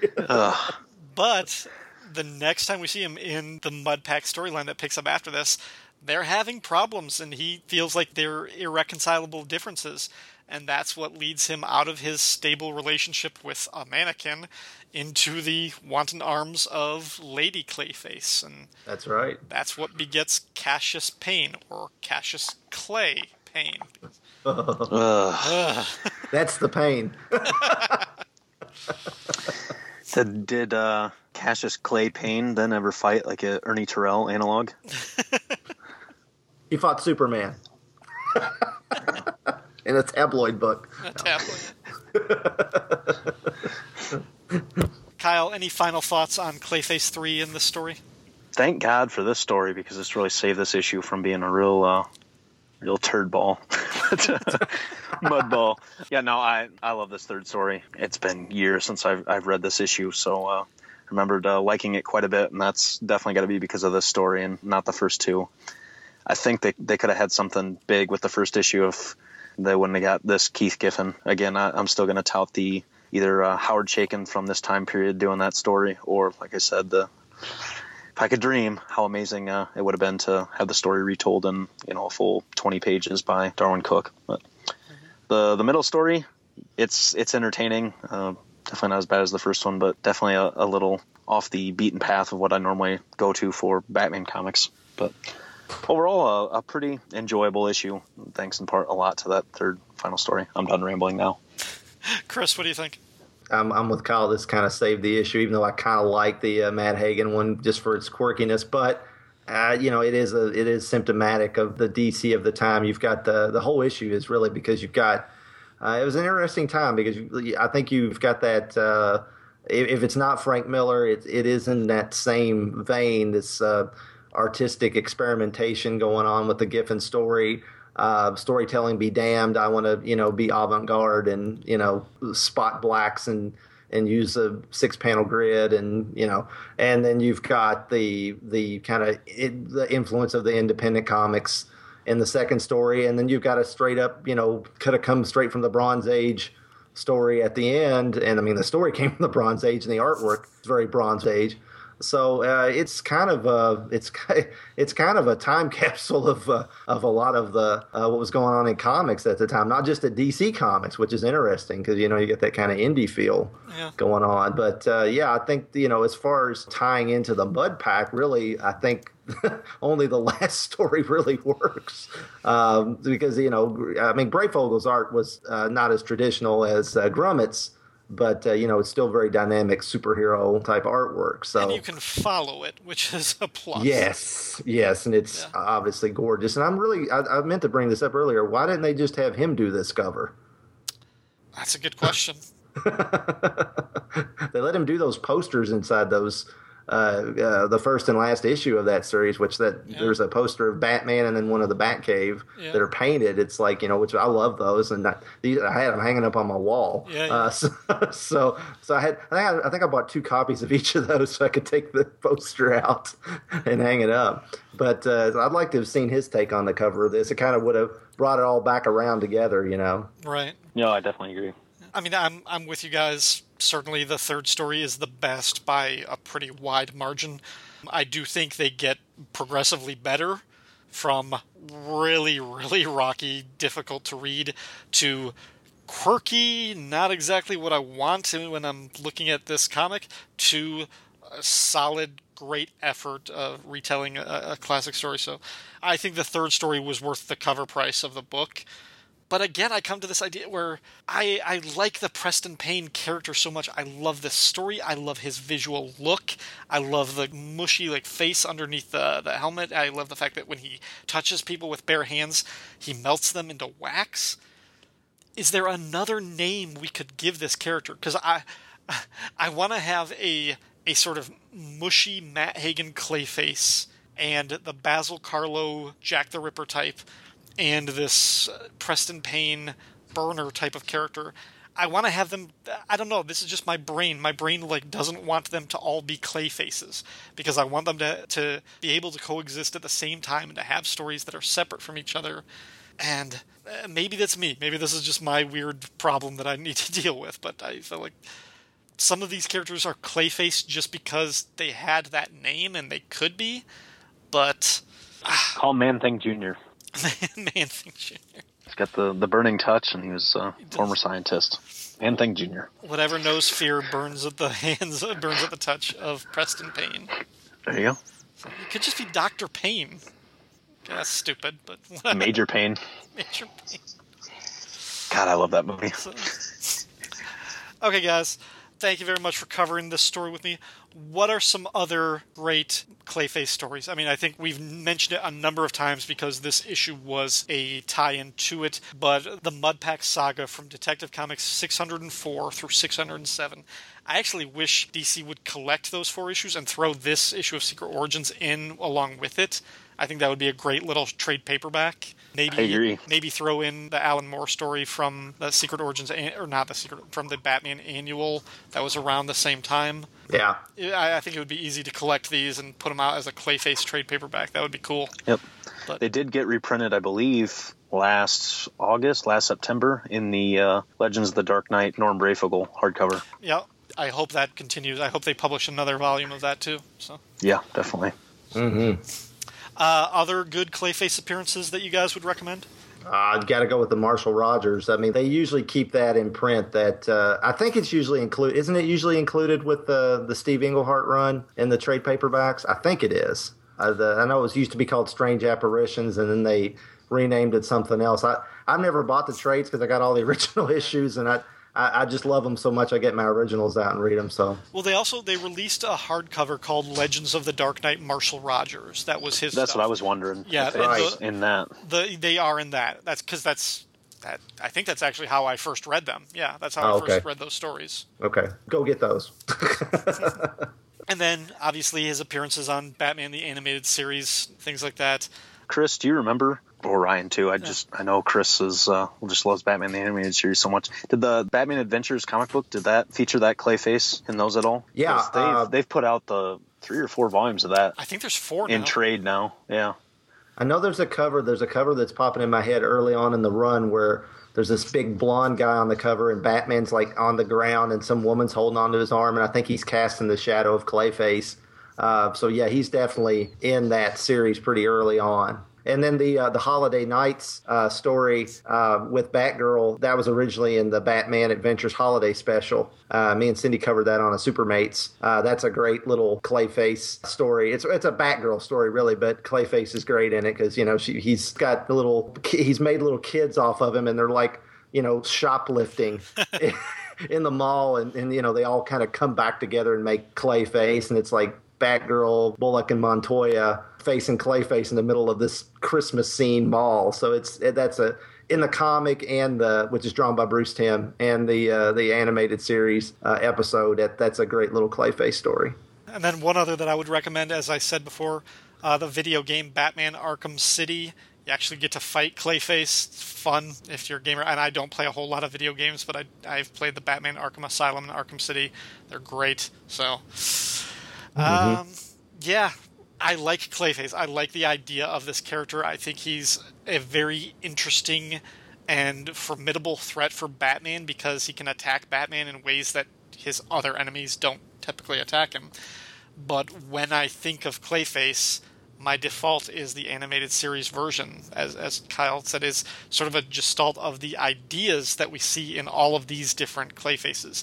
From the Matt Hagen, the able to kind of change his form, change his shape to impersonate other people, to the Basil Karlo with the actor's background and wanting to be the star. But what they did with that, and that story with Ron Perlman voicing him, and how he had this tragic accident and how he became an addict trying to get this new substance that could make him look like a star again, and just a wonderful story, wonderful character. I love that version of Clayface. But I also, you know, reading through these stories, I wish I could see more with the Basil Karlo as a slasher killer in Hollywood, and the Preston Payne version of, you know, the Mr. Heat Miser to Mr. Freeze's Cold Miser. So, yeah, you know, the Matt Hagen. I mean, the obvious combination of the animated Clayface is the Matt Hagen muck monster plus the Basil Karlo actor, but you get the Preston Payne from the Disfigurement. So yep. You know, it was a good combo of all the three. I mean, yeah, Lady Clay existed, but she was basically a female version of Matt Hagen. Right. So, you know, all the different power sets and personalities of the Clayface just rolled into one, and that's why those guys are freaking geniuses, and they should have been put in charge of DC long ago. Agreed. So, guys, I want to thank both of you again for being on the Secret Origins podcast. This was a whole lot of fun reviewing these stories, for good or bad. Chris, where else can people find you if they want to hear more from you? Well, you can find me right here on the Fire and Water Podcast Network, on the Supermates podcast I host with my wife Cindy, and on the Power Records podcast with Rob Kelly. Kyle, where else can people find you? I have two podcast networks. You can find a bunch of different shows that I do under the King Size Comics Giant Size Fun banner. I took the month of July off, and so now I have episodes coming out here in August. And you can also find me on the Superman and Captain Marvel Power Hour podcast, where I put out one episode a month, roughly. And each episode cover an adventure of my two favorite DC characters, the original Captain Marvel and Superman. And then, of course, I'm also occasionally on the, about every other episode anyway, on the G.I. Joe Real American Headcast with Ryan here and our pal, Aaron Moss. Thank you again. This was great talking to you guys again. Have a good night. Thanks for having me.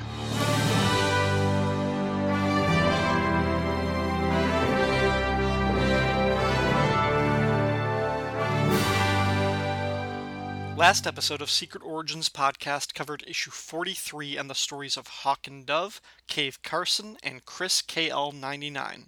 Despite my best efforts to be a jerk about those stories, the episode received Twitter favorites and retweets from Alan Middleton, Andrew in Belfast, Ange, Between the Pages, Brian Mulvey, Candela's Right Hand, Codeman, Coffee and Comics Blog, Comic Book Insurance, Comic Reflections, Cullen Stapleton, Dan at Dinosaur No 1, Daniel R. Budnick, David Gutierrez, DC in the 80s, Dr. G, Nerdologist, DS and RS, El Coso del Pantano, Film and Water Podcast, Fire and Water Network, Gabriel M. Cox, Gene Hendricks, The Hammer Strikes, Hicks at Reading_Hicks, Jim Bow, Keith G. Baker, Longbox Crusade, Martin Gray, Matches Balone, Paul _ the Pullbox, Richard Field, Rift, Rolled Spine Network, Rolled Spine Podcast, Scott Rowland, Transform and Roll Out, Treasury Comics, Two True Freaks, Willie Yarbrough, Xenozoic Xenophiles, and Zavisha.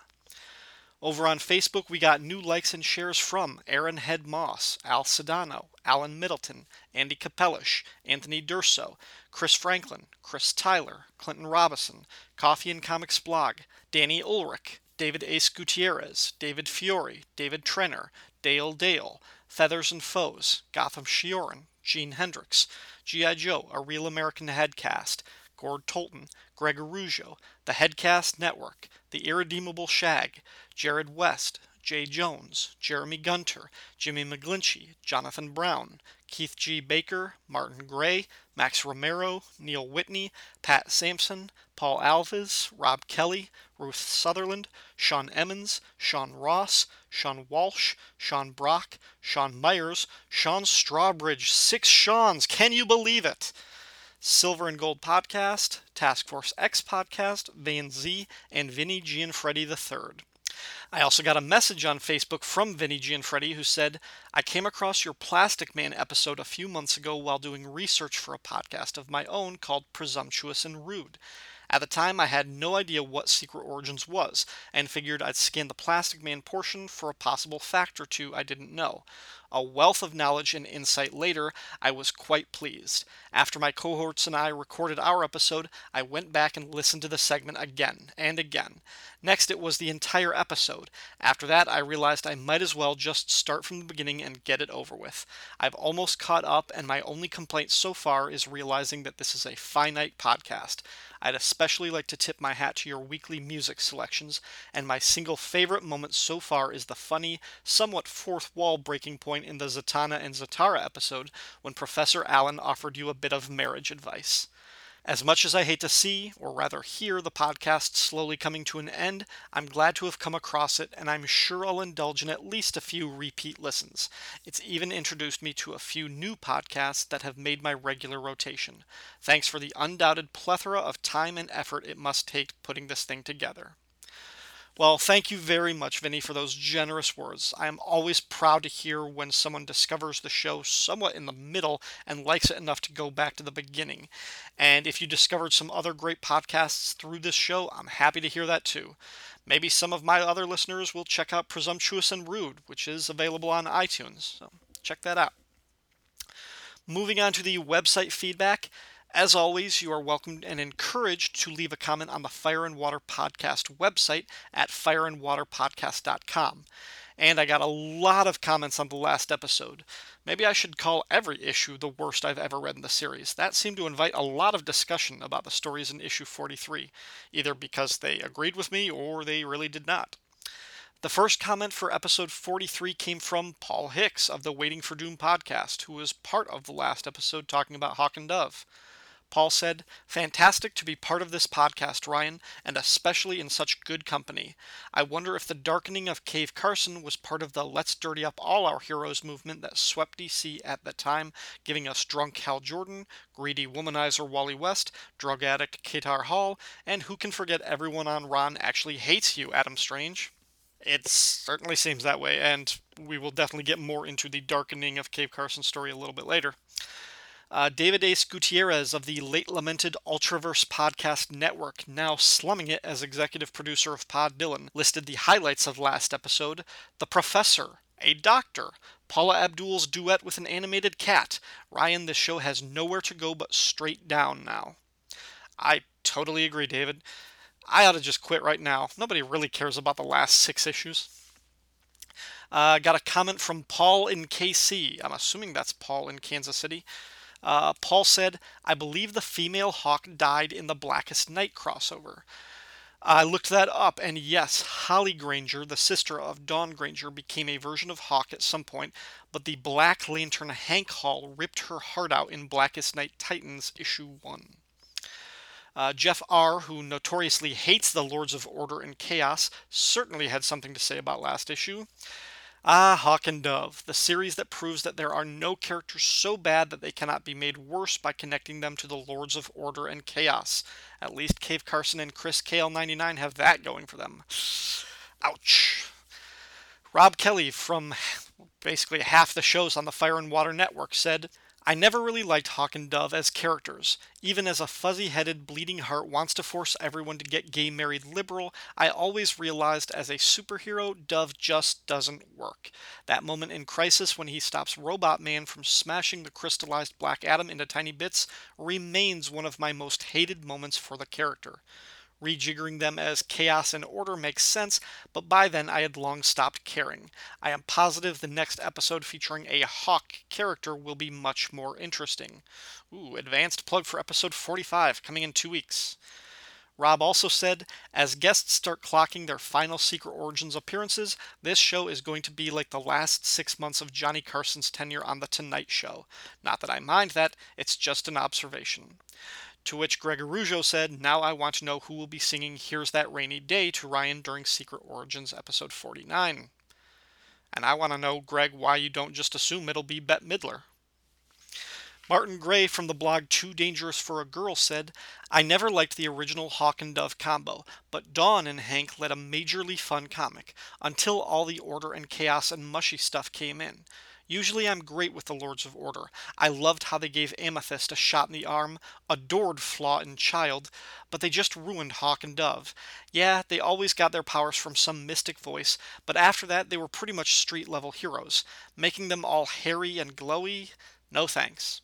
Martin's mention of Flaw and Child reminded me of something else that I hated about Hawk and Dove's origin story last issue.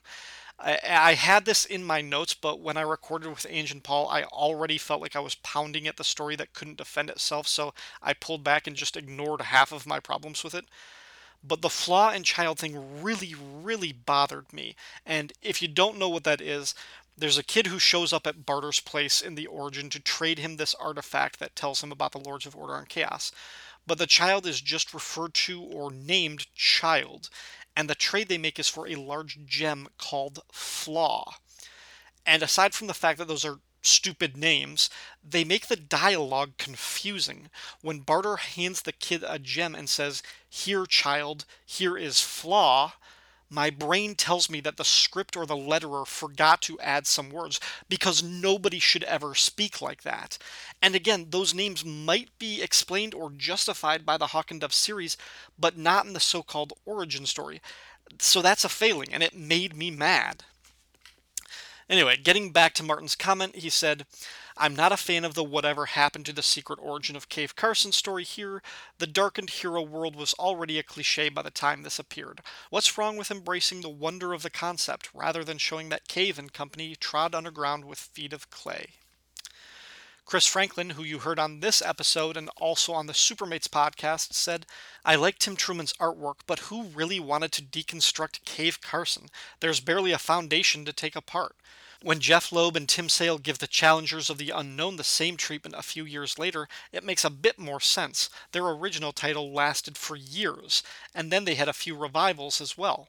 Chris KL99 may be the biggest head-scratcher of the entire series, a new secret origin for a character no one was going to do anything with. I like Workman's art well enough, and I recall he did a very Mike Sekowsky-like JLA Secret Files profile page during the much-lamented Silver Age 5th week event in the late 90s. Speaking of which, why was this dedicated to Mike Sekowsky? That was something that Professor Allen and I forgot to talk about. There's a dedication at the end of the issue to Mike Sekowsky, who died early in 1989, probably when Secret Origins 43 was being prepped. Sekowsky never worked on Chris KL99, or the others, I don't think. He never worked on Secret Origins, to my recollection. All I can assume is that Mark Waid, who has demonstrated his love for the Silver Age of comics time and time again, chose to dedicate this issue to the guy who both created the Justice League of America and drew it for like 10 years. It feels weird that this would be included in, the Chris Kale 99 or Secret Origins 43 of all issues, and the fact that it's so clearly tacked onto the bottom of the last page, which isn't even a good last page for the story, it's just a sort of weird dedication that feels, I don't want to say half-hearted, although the printing looks pretty cheap, but misplaced, I guess. We got a comment from Sean Walsh. Sean has been liking the podcast on Facebook for a while now, but I think this is his first comment on the website, and if that is the case, welcome, Sean. Sean says, I think I'm proud to say that I own the Time Master's trade, so I ran to it and cracked it open to check out the details of how Cave Carson's stolen Nazi gold factored into that Rip Hunter story. Basically, he helps rescue Rip Hunter and his group just before their headquarters blows up, and takes him to his old underground base, and offers the loot he has just sitting in a storage room as a way for Rip Hunter to rebuild his equipment and fund his adventuring to defeat the story's big bad, Vandal Savage, of course. That's it. One could say Carson is drawn in a dejected way when the loot is shown, and read into that about his feelings on still possessing Nazi gold, but the writers Wayne and Shiner sadly offer nothing else character-wise to back that up. Thanks for looking into that, Sean. We will hear more about the stolen gold in a little bit. Sean also said, I grabbed this issue out of a 50-cent bin a few years ago solely because of Cave Carson and Chris Kale 99 in the lower left corner of this Paris Cullens cover. I love the obscure folks who show up in this last year of Secret Origins. It's mostly page filler, yes, but I've always been a fan of giving forgotten heroes, literally in Carson's case, a little modern exposure. And yes, I'm also buying that new Gerard Way Cave Carson comic because of the title, and Michael A. Van Oming's art. I didn't know Mike Oeming was drawing the book, but now I'm really intrigued. Diablo Frank from the DC Bloodlines podcast and the Rolled Spine podcast network said, You guys tell the story of Hawk and Dove a lot nicer than I heard it, and it's a tale of immediate creative and commercial failure, whose failure is the one thing everyone involved could agree upon.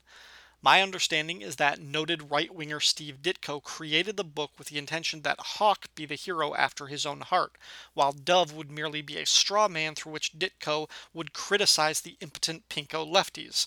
Steve Keats was offended by this both due to his opposing political orientation and on a pure storytelling basis. Skeets would use the dialogue to give Dove the more sympathetic and intelligent personality, while Hawk was made brutish, despite being vastly more proactive in the art. Ditko was furious that his message was being corrupted by Skeets and immediately quit, soon followed by Skeets, and then the book was cancelled after only 6 issues, despite boasting Gil Kane art. So the creators had bad experiences, the characters went unfulfilled, the publisher was hot to kill the book, and the fans were not enthused by it either. Unfortunately, their design was okay, there was the kernel of a good idea in Hawk and Dove, and they were college-aged heroes. So they joined the periphery of Teen Titans Adventures, so they got to play in new Teen Titans era, so we'll never be rid of them. I'm a loud, galling liberal, but I enjoy Steve Ditko's libertarian/objectionist Charlton work a lot better than his time as a square peg at DC. Stalker somewhat accepted, because he had a sympathetic but more centrist writer in Joe Gill to massage his message into something commercially viable.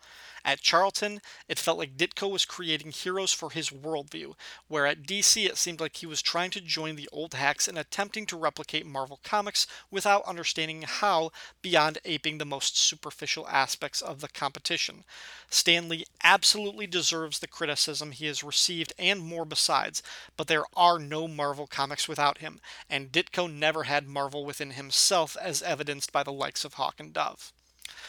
Frank went on to talk about Cave Carson, suggesting that the uncharacteristically dark and ethically compromised origin story was of a piece with the type of reinventionist storytelling DC and Marvel pushed in the wake of Alan Moore and Frank Miller. The problem, Frank goes on to explain, and which has been generally agreed to, I think, by most fans of our ilk, is that all of that reinvention pollutes the shared universe concept by breaking the infrastructure rather than reinforcing it.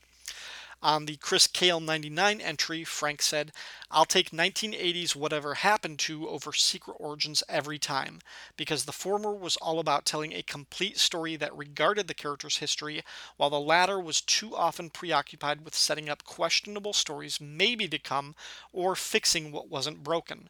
More wrecks the first Wonder Dog on the moon and less screwing around with Chris KL-99-25 or 6-24 to a fan base made up of Father Mackenzie's parishioners. I've always liked John Workman's Kirkman's retro newspaper strip style, but here he looks more like a 1970s liberal utopian PSA poster from the public health clinic. It's interesting to see this style applied to a Silver Age nobody, and the story similarly feels like an O. Henry wannabe one-off sci-fi short for an off-brand sci-fi anthology. My one concern is that I'm uncomfortable with everyone in the story looking like a life model class nude with painted-on unitards. Again, an aesthetic about a decade deferred. Darren Sutherland of Trekker Talk, Warlord Worlds, and Xenozoic Xenophiles podcasts said, "It was a great idea to have both Paul and Ange as guests, but even with both of them on the show, they weren't able to balance the scales between their love of Hawk and Dove and Ryan's completely opposite view. Great discussion. Andy's enthusiasm for Cave Carson made me want to read more of those stories, though not that origin story. And of course, hearing Professor Allen talk about sci-fi comics is always great fun. I also enthusiastically recommend his reviews of the excellent Adam Strange comics at Relatively Geeky." Okay, so this episode inspired Darren to want to read other comics, but not the one we covered. I kind of agree with that. Jeff Nettleton said, while talking about why the premise of Hawk and Dove doesn't work for him, "I hated the whole order and chaos shtick going on at DC at that point. It bored me. DC didn't have a Michael Moorcock writing for them to make it work. The closest was Neil Gaiman, who used them as minor figures in Season of Mists. Steve Ditko created Dove to be a punching bag, which made him a useless character from the get-go. A better way to go would be to treat him like Kane in Kung Fu, a spiritual pacifist who fights only to defend. That fits into the superhero world better, though you still wouldn't have someone who would seek combat. Like Kung Fu, you'd need to give him a quest that brings him into repeated conflict. I still don't see why someone like that would want to pal around with someone with Hawk's temperament and personality, though." Jeff said he loved the Cave Carson story and then added, "DC should revive Adventure Comics and use it for pulp adventures of characters like the Challengers of the Unknown, Cave Carson, the original Secret Six, King Faraday, Sarge Steele, and other adventure characters. Get guys like Chuck Dixon, Mike Grell, Bo Smith, John Ostrander, and Tim Truman to do work on them, and just let them go to town. I don't see the current regime doing that. Oh, how we miss you, Jeanette Kahn, Paul Levitz, and Dick Giordano." Then Jeff commented on the Nazi gold thing that bothered me and Andy so much. "You guys are misunderstanding the gold issue in the story. There were laws in place that prevented gold hoarding and the like. Currency markets, while the gold standard was in place, underwent big upheaval in the post-World War II era, eventually leading Nixon to take U.S. currency off the gold standard. Cave and the gang would have had to turn in the gold, not because it was stolen, but because of gold ownership restrictions." That doesn't make me feel any differently about his actions. Finally, Jeff said, "One thing worth mentioning is how undersung Barbara Randall, the ex-Barbara Kessel, was. She was an excellent editor and writer, and she demonstrated it in snippets when she got the chance. She moved on from DC to Dark Horse, where she got to stretch her muscles some more, though some of that was on their rather dull Comics Greatest World stuff. She also worked at CrossGen, but hasn't been around the mainstream in a while. I suspect the fact that she has been outspoken about sexism in the industry hasn't won her friends at DC, where sexual harassers are protected. Shame, really. You'd think that with the big two giving lip service to diversity, they'd seek out people with a rep for that. Hey, if Roger Ailes can be brought down by sexual harassment, maybe the comics industry can finally change. Other than that, I agree with everything you said about Barbara Randall." FKA Jason from the Silver and Gold podcast, all about Captain Atom and Booster Gold, said, "I agree with Hicks that Armageddon 2001 ruined Hawk and Dove, but they weren't the only casualties. Captain Atom was never the same. His title was cancelled, probably more due to sales than Armageddon 2001, and he became more and more confusing and convoluted. In the pages of Extreme Justice, Monarch returned and was revealed to be Captain Atom. It makes my brain hurt." To which Clinton Robinson of Coffee and Comics blog said, hey, let's not forget Armageddon the Alien Agenda, which followed Captain Atom and Monarch jumping around through time while trying to deal with aliens having some kind of agenda. I'd never heard of that, but yikes. Clinton then returned to shamelessly plug one of his blogs, armageddon2001.blogspot.com.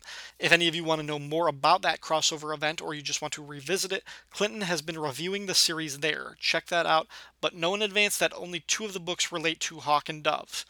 Whether that's a good thing or a bad thing is up to you.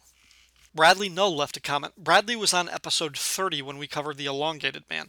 And speaking of that, if you get digital comics on Comixology, they just released this past week the first issue of the Elongated Man miniseries by Gerard Jones and Mike Parobeck. Presumably the other 3 issues will be released on subsequent Thursdays. Also brand new on Comixology is issue 1 of The Hawk and the Dove, the first issue of Hawk and Dove series that followed up their debut in Showcase 75. If you want more of their early material, check that out. See if you can tell exactly when Steve Ditko left and Dick Giordano finished. Anyway, Bradley Null said, I own this issue. I hate this issue. I'm noticing the less I liked an issue, the more I seem to like the corresponding podcast. This was a great episode. Okay, good to know. I mean, I also hated the last issue, but really enjoyed the podcast, so yeah, cool. Jimmy McGlinchey said, I also read the Cave Carson story in the Time Masters trade paperback. Cave was part of the story, but again was not a nice character. He was having an affair with his research assistant at the start of the story and broke it off with her when the university found out. This led him recommending her to Rip Hunter to help him in his quest. Cave then later joined Rip's team to help with the financial assistance, as I recall.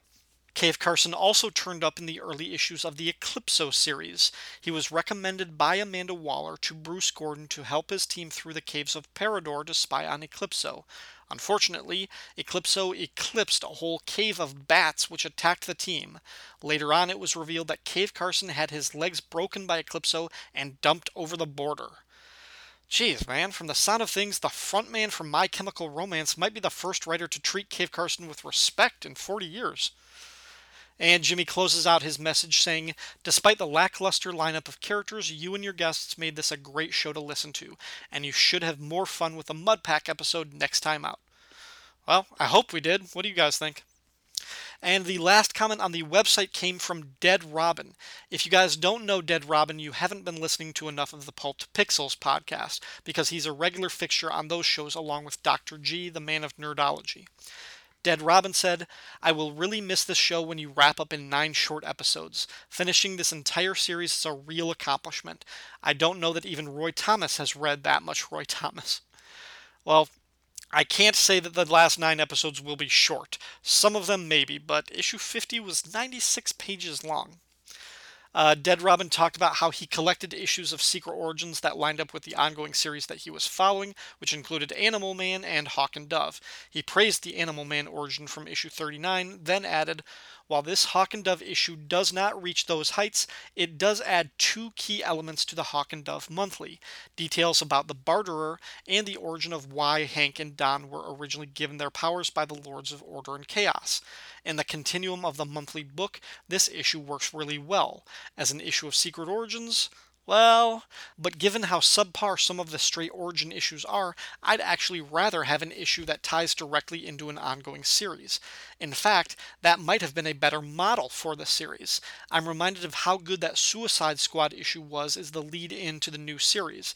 It makes more sense as a business model than let's let Roy Thomas dive into the golden age of comics like Scrooge McDuck into a vault of gold. Dead Robin goes on, the Cave Carson origin made 0 sense at the time, but it was nice that this episode came out as excitement for Gerard Way's Young Animal line is building. I'm really hopeful that this is the second renaissance for boutique lines at DC. It is an absolute shame that Vertigo went from the pinnacle of creativity and risk to a husk of its former self. Maybe this line can inject DC with some much needed weirdness that made DC in the late 80s so fun and inventive. The cynic in me says that won't happen just because of DC and Warner Brothers' corporate approach to these properties, but we could end up being wrong. Maybe Young Animal will turn out to be the Vertigo we've been missing. That is it for the website comments, but I also got some emails from Christopher Lewis. The first one Chris sent in after listening to episode 42 starring Phantom Girl and the totally grim gay ghost. Loving the podcast. Secret Origins was a bit before my comic buying started, so it's not a series I was familiar with, but I'm really enjoying the story recaps from you and your guest hosts. As your gay listener, I just wanted to thank you for your sincere but awkward attempt at political correctness at the top of the show. Much appreciated. Well, you are welcome, Chris, and it's adorable that you refer to yourself as my gay listener like you're the only one. I assure you, you are not. Chris goes on, It was funny that you and Siskoid mentioned how a Vertigo revamp for the gay ghost might look. I had been thinking through the segment that a queer, i.e. politically active gay rather than odd, writer could use a reinvigorated gay ghost to make some serious points about homophobia and homophobic abuse and violence in contemporary society. But perhaps that is too politically charged a story for DC at present. Yeah, DC has always been the more conservative company of the big two, but now I don't think either DC or Marvel would approach that material as a mainstream story. The superheroes that originated in comics have the most value as IPs for the movie studios, so Disney and Warner Brothers aren't going to risk damaging those properties. Then again, to even suggest that Gay Ghost would have mainstream story appeal is probably giving the character way too much credit. Having said that, I like the idea of having a spectral character like the Spectre, who is perhaps the victim of a hate crime, coming back from the dead as an avenger of that type of violence. It's problematic, though, because it's still a very niche type of character motivation, and I don't mean to demean or downplay the seriousness or the scope of homophobia. What I mean is, when you take a sort of primordial character type like the Avenging Ghost, basically the Spectre, and you assign him a particular political or social cause, you can't do that half-assed. It raises a whole lot of questions and potential pitfalls that need to be addressed. For instance, the mass shooting at a gay nightclub in Orlando, Florida. A tragedy like that is a great inciting event for a gay ghost character. But what happens when a heterosexual couple is walking down the street and shot by a mugger? Does the gay ghost intervene then? Can a straight or cis ghost not feel outrage at the Orlando shooting? There are structural questions that need to be addressed, and we see this type of thing no more prevalently than in the response to the Black Lives Matter movement being hashtag All Lives Matter.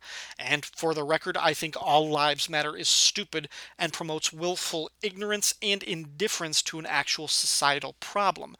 And people can hide behind the All Lives Matter slogan thinking that they're making a bold statement that we could all be equal. That is fundamentally mistaking the point, because the message they're actually sending is what makes the black community so special. Why do they deserve special treatment now? And that, like I said, misses the damn point, because the point of Black Lives Matter is that they're not asking to be treated better than those other groups, merely to be treated as equals, something that has never been done in this country.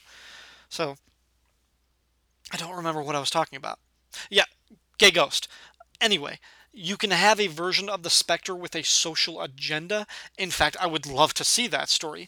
But it is a potential minefield for a creator who wanted to attempt it. And at this point, we've gone so far astray from the original concept of the Gay Ghost that it might as well just be a wholly new character. And the last thing that Chris said in his email was, "Oh, and your musical interludes are excellent choices. They take me back to my younger days." Happy to hear that, Chris. And that, I think, is going to do it for this episode of the Secret Origins podcast. Once again, I want to thank Kyle Benning and Chris Franklin for helping me out on this one. We had to postpone our recording date twice, but I really wanted to have them both on for the entire issue instead of breaking it up, and I am grateful that we were finally able to work it into our schedules. I also want to thank everyone who supported the show on social media or wrote in with comments or emails. A lot of new names recently in the feedback section, and that really makes me feel good to know that people are still discovering the show and writing in. That is really awesome, and frankly, it helps ease the pain when I realize someone like Michael Chiaroscuro hasn't left a comment in 6 months. Oh well. Hey, next episode we'll be talking about Secret Origins Special number 1, with even more Batman villains to discuss. I've got 3 returning champions and 1 brand new guest making his first appearance on the Secret Origins podcast. Who is this mystery guest? You'll just have to tune in next time to find out. Unless Clinton Robinson spoils it himself. Until then, Secret Origins Podcast is a proud member of the Fire and Water Podcast Network. Feedback for the show can be left at fireandwaterpodcast.com or the Facebook page at facebook.com/Secret Origins Podcast. You can find me on Twitter at RyanDaily01, or you can send an email to ourdailypodcast@gmail.com. The Secret Origins podcast is not affiliated with DC Comics, and the views expressed on this show belong solely to the speaker. All music, audio clips, and quoted text are used for entertainment purposes and believed covered under fair use. And since I make no money off this podcast, no copyright infringement is intended. Thanks for listening. Tell me what I see when I look in your eyes. Is that you, baby, or just a breath in disguise?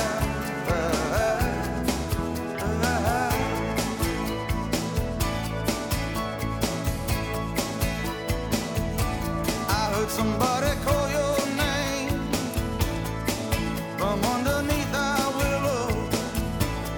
I saw something tucked in shame underneath your pillow.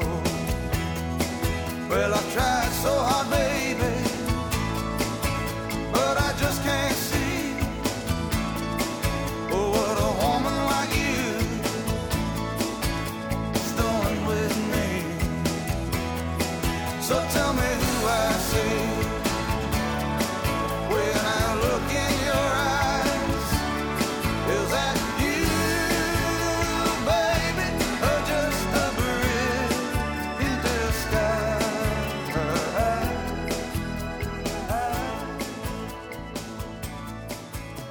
Now look at me, baby, struggling to do everything right. I wonder if all the Carol Danvers first appearances just spiked because they actually announced who was playing, Yeah. Captain Marvel, Miss Marvel / Captain Marvel. Right. I wonder if those all jumped, probably.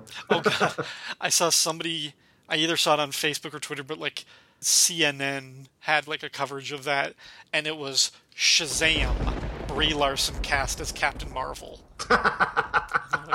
Oh, CNN. Epic fail. You try so hard, but would have taken 2 minutes of research to figure out what you've done wrong.